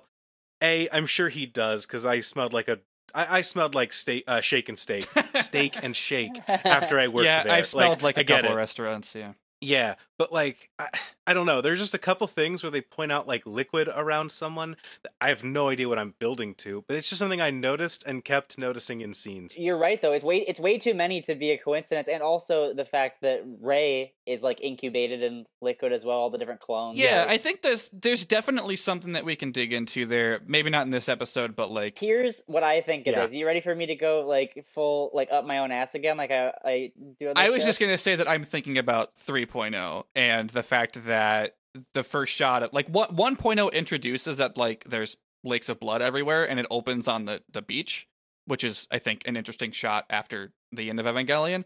End of Viva, But yeah, I think this is an interesting through line to hold on to as we go into the next movie. But Chris, what is your up your own ass take? Mothers, like the whole notion of like being like in utero and like the water breaking and like birth and like pregnancy. There's a like, lot of this- that in the show's original about show, mothers, yeah. like like Mhm. It could be. The other thing that I noticed, and one that I wanted to call out is that when Marie like busts open the wall of the building and sees Shinji inside The and shelter, like leaks yeah. some blood into the room. Yeah. And like leaks blood from the Ava into the room or something like yeah, that. I forgot about that. Um, Yeah, Shinji looks at his hand, like Shinji sets his hand down in the blood, and then he looks at it, and the camera angle is just like the "I'm so fucked up" scene. Oh, you're right. Yeah. End of Well, Ava. what's interesting is Except- that is mirroring the first shot, like the first episode, because there's blood on his hand when he like goes over to Rey at the gurney. So like that is Mhm. like, and that's in 1.0 as well. So like that's a repeated shot. Y'all, it's like poetry. It rhymes. Yeah, but it's rhymes, it's yeah. good though. There's meaning in repetition. It's not just rhyming. Mhm. I know you're making a bit. It's very funny. I just think that like that's one of the more iconic, for better or worse, shots of the series. for sure. And so to recreate it with like Ava blood as Shinji's realizing like I gotta get back in the robot, I'm the Uh-huh. only one that can, is a really interesting flip of Yeah. It's a different way that Shinji looks at this and says, I'm being fucked up right now. I gotta get back in the Yeah, robot. that scene is related to him reflecting on himself every time. Mm-hmm. Because even like that's how he decides to get in the robot the first time. Is being like Rey is Yeah. hurt. He looks at his hand covered in blood. He thinks about it and he's like, okay, I'm gonna do it. Or yeah, he's looking at his hand and being like, I'm so fucked up. Mhm. I just want to point out one thing that I read that I didn't bring up before. That I was looking at the Japanese title and I forgot that on top of being the subtitle being Ha or break, it's also called Shin Evangelion. And I was like, what does that Really? mean again? And because I knew that I remembered that I had seen Shin Evangelion before. And I looked it up by Googling what does Shin Godzilla mean. And they chose it because Shin could mean a couple of things in Japanese, including new, true, and God. And I think that same mentality is extended to the Evangelion films. And thinking about the ending of this movie with those series of words is very interesting because the Evangelion unit is going even further beyond and surpassing humanity and showing a third impact. Well, then we'll get Shin Ultraman soon, and then we can go back and look at Shin-Chan, and then Yeah, we'll have the quadrangle. that's the really, I think Shin-Chan is the piece of the puzzle we've been missing. Mm-hmm. But yeah, very interesting stuff. I think we should probably get Chris to watch this post-credit scene now because we're running tight. I think so too. So Chris, I have this linked in our Discord channel here. It's the post-credits very short, and then there's a preview of next time for the second half of it. This does have English subtitles as well. So Okie dokie. It's time for podcasters react. Wait. Holy fuck! All right. There's a fuck another one. I want to talk about my favorite shot from this preview. Eye patch. All right, damn, that ruled. Does Asuka have an eye patch at the end of Eva? Is that right? Yes, she's bandaged up because Okay. she loses her eye in that Right. fight. Yeah. This is so fucking funny to me. There's Gendo and Fuyutsuki with a fucking donkey. As Was that them? I didn't recognize them. That's amazing. I didn't recognize them either, but yeah, that's definitely them. we don't What? need to talk much about this this preview because the relationship between this preview and 3.0 is interesting. that's a conversation just best saved for after seeing that film. But the post credits, I think, is very important. And just to describe now for the listener, a lance comes down and stabs Shinji, stops the third impact, or at least stops what we're looking at, and we see that another Eva unit is coming down, and in that cockpit is Kaworu, and he says, "Shinji, this time I will surely make you happy," and that's to be continued. God, fuck. How do you feel, Chris? God, yeah. So when you said that, like, yeah, Kaworu does something that'll probably come up later, and Andrew and I both had alarm bells go off in our head. Yeah, wow, that's a hell of a way to come off of that last scene. Mm-hmm. Yeah, Asuka comes back with an eye patch and says, "I'm telling you about the Avengers Initiative." It's wild to build to the third impact at the end of this movie and then immediately just, like, shoot it dead and be like, we're not doing that right now. Yep, Kaworu's here. Yeah, there's a lot of things built up in this preview about, like, finally all the children will be together, and Asuka has an eye patch, and we'll see. I don't know. 3.0 is a movie. We'll talk about it. Okay. Excited to watch it. Yeah, Chris, you have to leave, like, now, so if you want to go ahead and I have to pee again, which is now just like the staple of these podcasts. Can't wait till Evangelion P.0 next time, but we'll get some plugs from you, and then we'll let you go, and then Andrew and I will wrap up our plugs. Okay, I'm at Topher Disgrace. Alien Happy Hour is just about all wrapped up. We did the final AHHWF last week. The final Musicology came out. We did the final Movie Club last night on Spirited Away. And right after this, I'm recording the final chat room, and that will be the last thing that comes out from the consistent output of Alien Happy Hour. We're probably still going to do occasional things on YouTube, so if you're subscribed, don't be like, I'm done with this. But, like, this is the end of us, like, consistently putting stuff out. So, it's a bad sign for me that I have, like, a huge chapter of my life with my friends ending on the same night I discovered this Utada Hikaru song. Tears will be shed. But yeah, thanks Andrew for joining us, and thanks Joe for putting me on this wild train ride to begin with. And I hope everyone enjoyed this conversation about 2.0. I used to think that podcasts, like, couldn't possibly be, like, required to be, like, 2 hours long, and then I watched Evangelion movies, and I just, I've been proven wrong. But yeah. Sometimes you just have to talk about shit for 2 hours, or it's Die Buster and it's 3. But I'm surprised we couldn't find time for more Magma Diver. Yeah. Well, this movie should have done the thing that they do in Avatar, where it's like they're doing a play and they're like, "Hey, there's some magma down there. We'll just fly over that." All right, I'm gonna jump out. All right, have a good night, Chris. y'all. Bye. See you, Chris. Have a good recording. This has been fun. Too. Oh, I said you too. God damn it! Like at the movie theater. All right, enjoy your show. Bye. Oh, well, now that Chris is gone, we can say a bunch of heinous shit about him. I can't believe how good of a friend he is. Fucking asshole. Yeah, he's so kind of positive. It drives so me many nuts. nice and thoughtful things to say about the media we discuss. I can't believe this shit. Absolutely heinous. Every time I hang out with him, I'm just made a better person, and it sucks. Mm-hmm. It's the worst. Sam's nodding too. Chris. Andrew, thank you so much for joining us for this episode. It's been a lot of fun. I'm glad you liked the movie. I kept forgetting and then remembering that you hadn't seen the rebuilds yet before we recorded this. Nope. So that's a great perspective to bring, having, like, known Evangelion longer than Chris, but not yet seen the rebuilds. Yeah, it's weird. I had seen, like, Eva stuff in college, but I never watched End of Evangelion. Oh. I saw people talk about the end of Eva, and I was like, yeah, the end of Eva. They had those last 2 episodes, and they were kind of okay. And then to actually watch that last year, and then to learn that there are, like, 3 whole extra movies that I also never checked out, and they're, like, an alternate reading of the series and building out from there has been really cool to re-experience here. Yeah. So I'm enjoying it a lot. Thanks for having me on to talk about it and giving me an excuse to finally dig in and do it. Yeah, I really liked all the conversations that we had. I'm looking forward to reading your takes in the Discord about 3.0 when you get there. Obviously, I don't know if you'll wait until we do for the podcast, but I'm excited. I might tonight.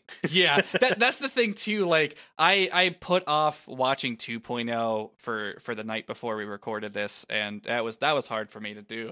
I was just like, and now I'm like, yeah, now I want to dig into 3.0 immediately, but I gotta wait for our next episode. Our guest for 3.0 is someone who 3.0 was the first Evangelion thing that they saw, and that is a perspective I am so excited to hear about. One of the stranger things to exist in the whole Evangelion franchise. I've heard it's divisive, so It I'm is. curious to check it out. It is. Yeah, I haven't seen it in a long time. I only watched it the one time, and my memory of it is that it's weird. I don't think it's as effective as anything else, but having had so many different thoughts about Evangelion and specifically talking about a lot of stuff in Gunbuster and Diebuster and Anno's whole career as a whole arc, I'm like, maybe I love it. Maybe I'll love it this time. Like maybe I'll really be into it. And regardless, I'm just really excited to know. I'm like just really excited to find out and revisit it. So that's what everyone can look forward to next time on the podcast. Andrew, where could people find you and some of the other stuff that you do?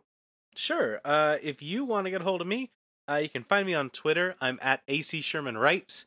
Otherwise, if you like listening to the sound of my voice, you can find me on here on the Orange Groves Network. I have a podcast called the Argonauts Podcast.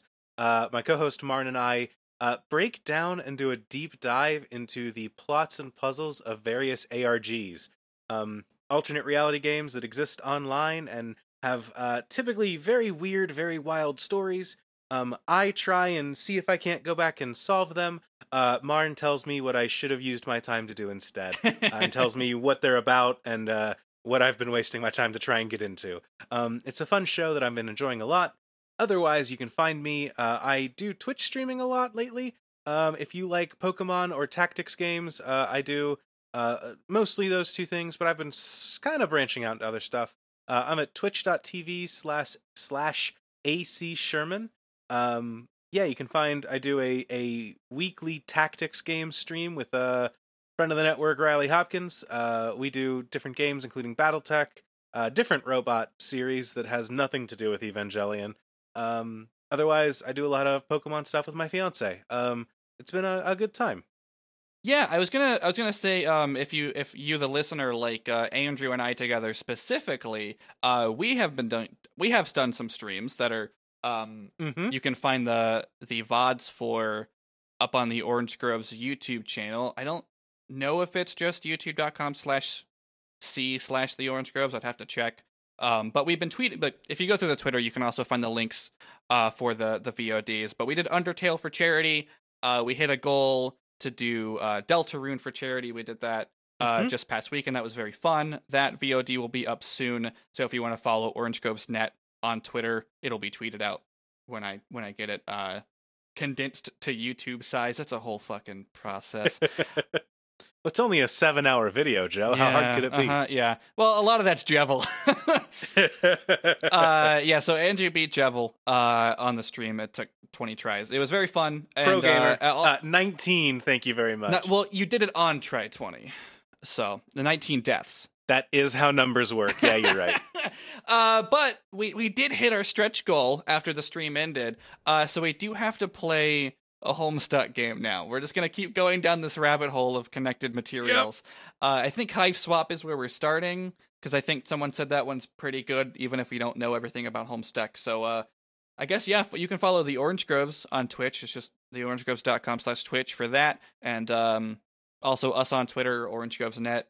It's Twitch/Orange Groves, not theorangegroves.net/Twitch. Oh, is that what I said? Or is it? Did you do that domain swap? No, but I should, now that I've said it. Yeah, it's twitch.tv/theorangegroves. I've been recording a podcast for 2 hours. I feel ya. Oh, you've been doing that too. Oh, weird. Yeah, it's rough. Yeah.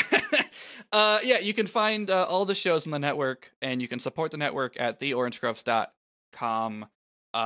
You can support the Patreon to get audio cut out of episodes and some other bonus stuff at the higher levels. I just uploaded a very long Nervous Rex thing. It's mainly long because I think Chris and I were waiting for Jory. We talked about the Oscars for a very long time because Jory was running late to the Gunbuster episode. And you can talk about Chris and I with our hot Toy Story takes with Blake. And yeah, Ooh. and that, goes to supporting the network, bringing on new shows, paying for artwork, music, and other stuff, and keeping everything hosted and running. Also, I'm on Twitter at Ghost of Joe, Ghost of Jo, and on social media, period, at that handle. Although I don't use it a lot. And what other shows do I do? I'll plug Got It Memorized this time. We're getting into the real meat of Final Fantasy X. One of these days, we're going to have to go back to Kingdom Hearts. A lot of shit's happening, and we're just pretending not to see it. But that time will be coming. So we talked about Kingdom Hearts, all of it, and after we finished Remind, we also did The World Ends With You, which is relevant because that anime got announced. Mm-hmm. Andrew's also been on my other anime show. We are watching One Piece a couple times. We talked about Stampede, and you were on with the episode where everyone was separated. Yeah, I like coming together to talk about our good friends, the Straw Hats. Yeah, my good friends. It's harder and harder to do these days. Now that they're spread in the world. Not in the real world. In the real world, things are cool. We're in Wano. But in We Are world, they're in a bunch of different places. Yeah, we're in our Impel Down episode just went up. So, normal things, talking about prisons. But yeah, I think we've been in the plug zone long enough. You can tweet about the show with hashtag NervousRexPod. You can join the Orange Groves Discord server to chat about these episodes, these movies, and other shows in the network. But I think that's everything that there is to plug. So thank you so much for listening. And I feel like I had something funny to say at the end that I've forgotten now. The third movie, it's upon us. That's all I got. Okay, we'll go with that then. I was trying to think of another pun with "you cannot" something, but I can't. I'm just gonna cut all this out.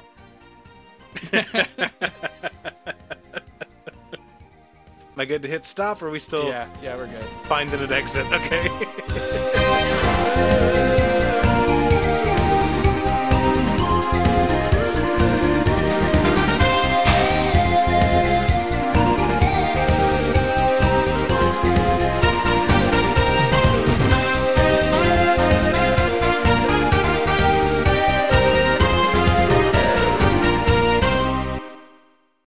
Hi, everyone. I'm Andrew. Hi, I'm Marn. This is the Argonauts podcast.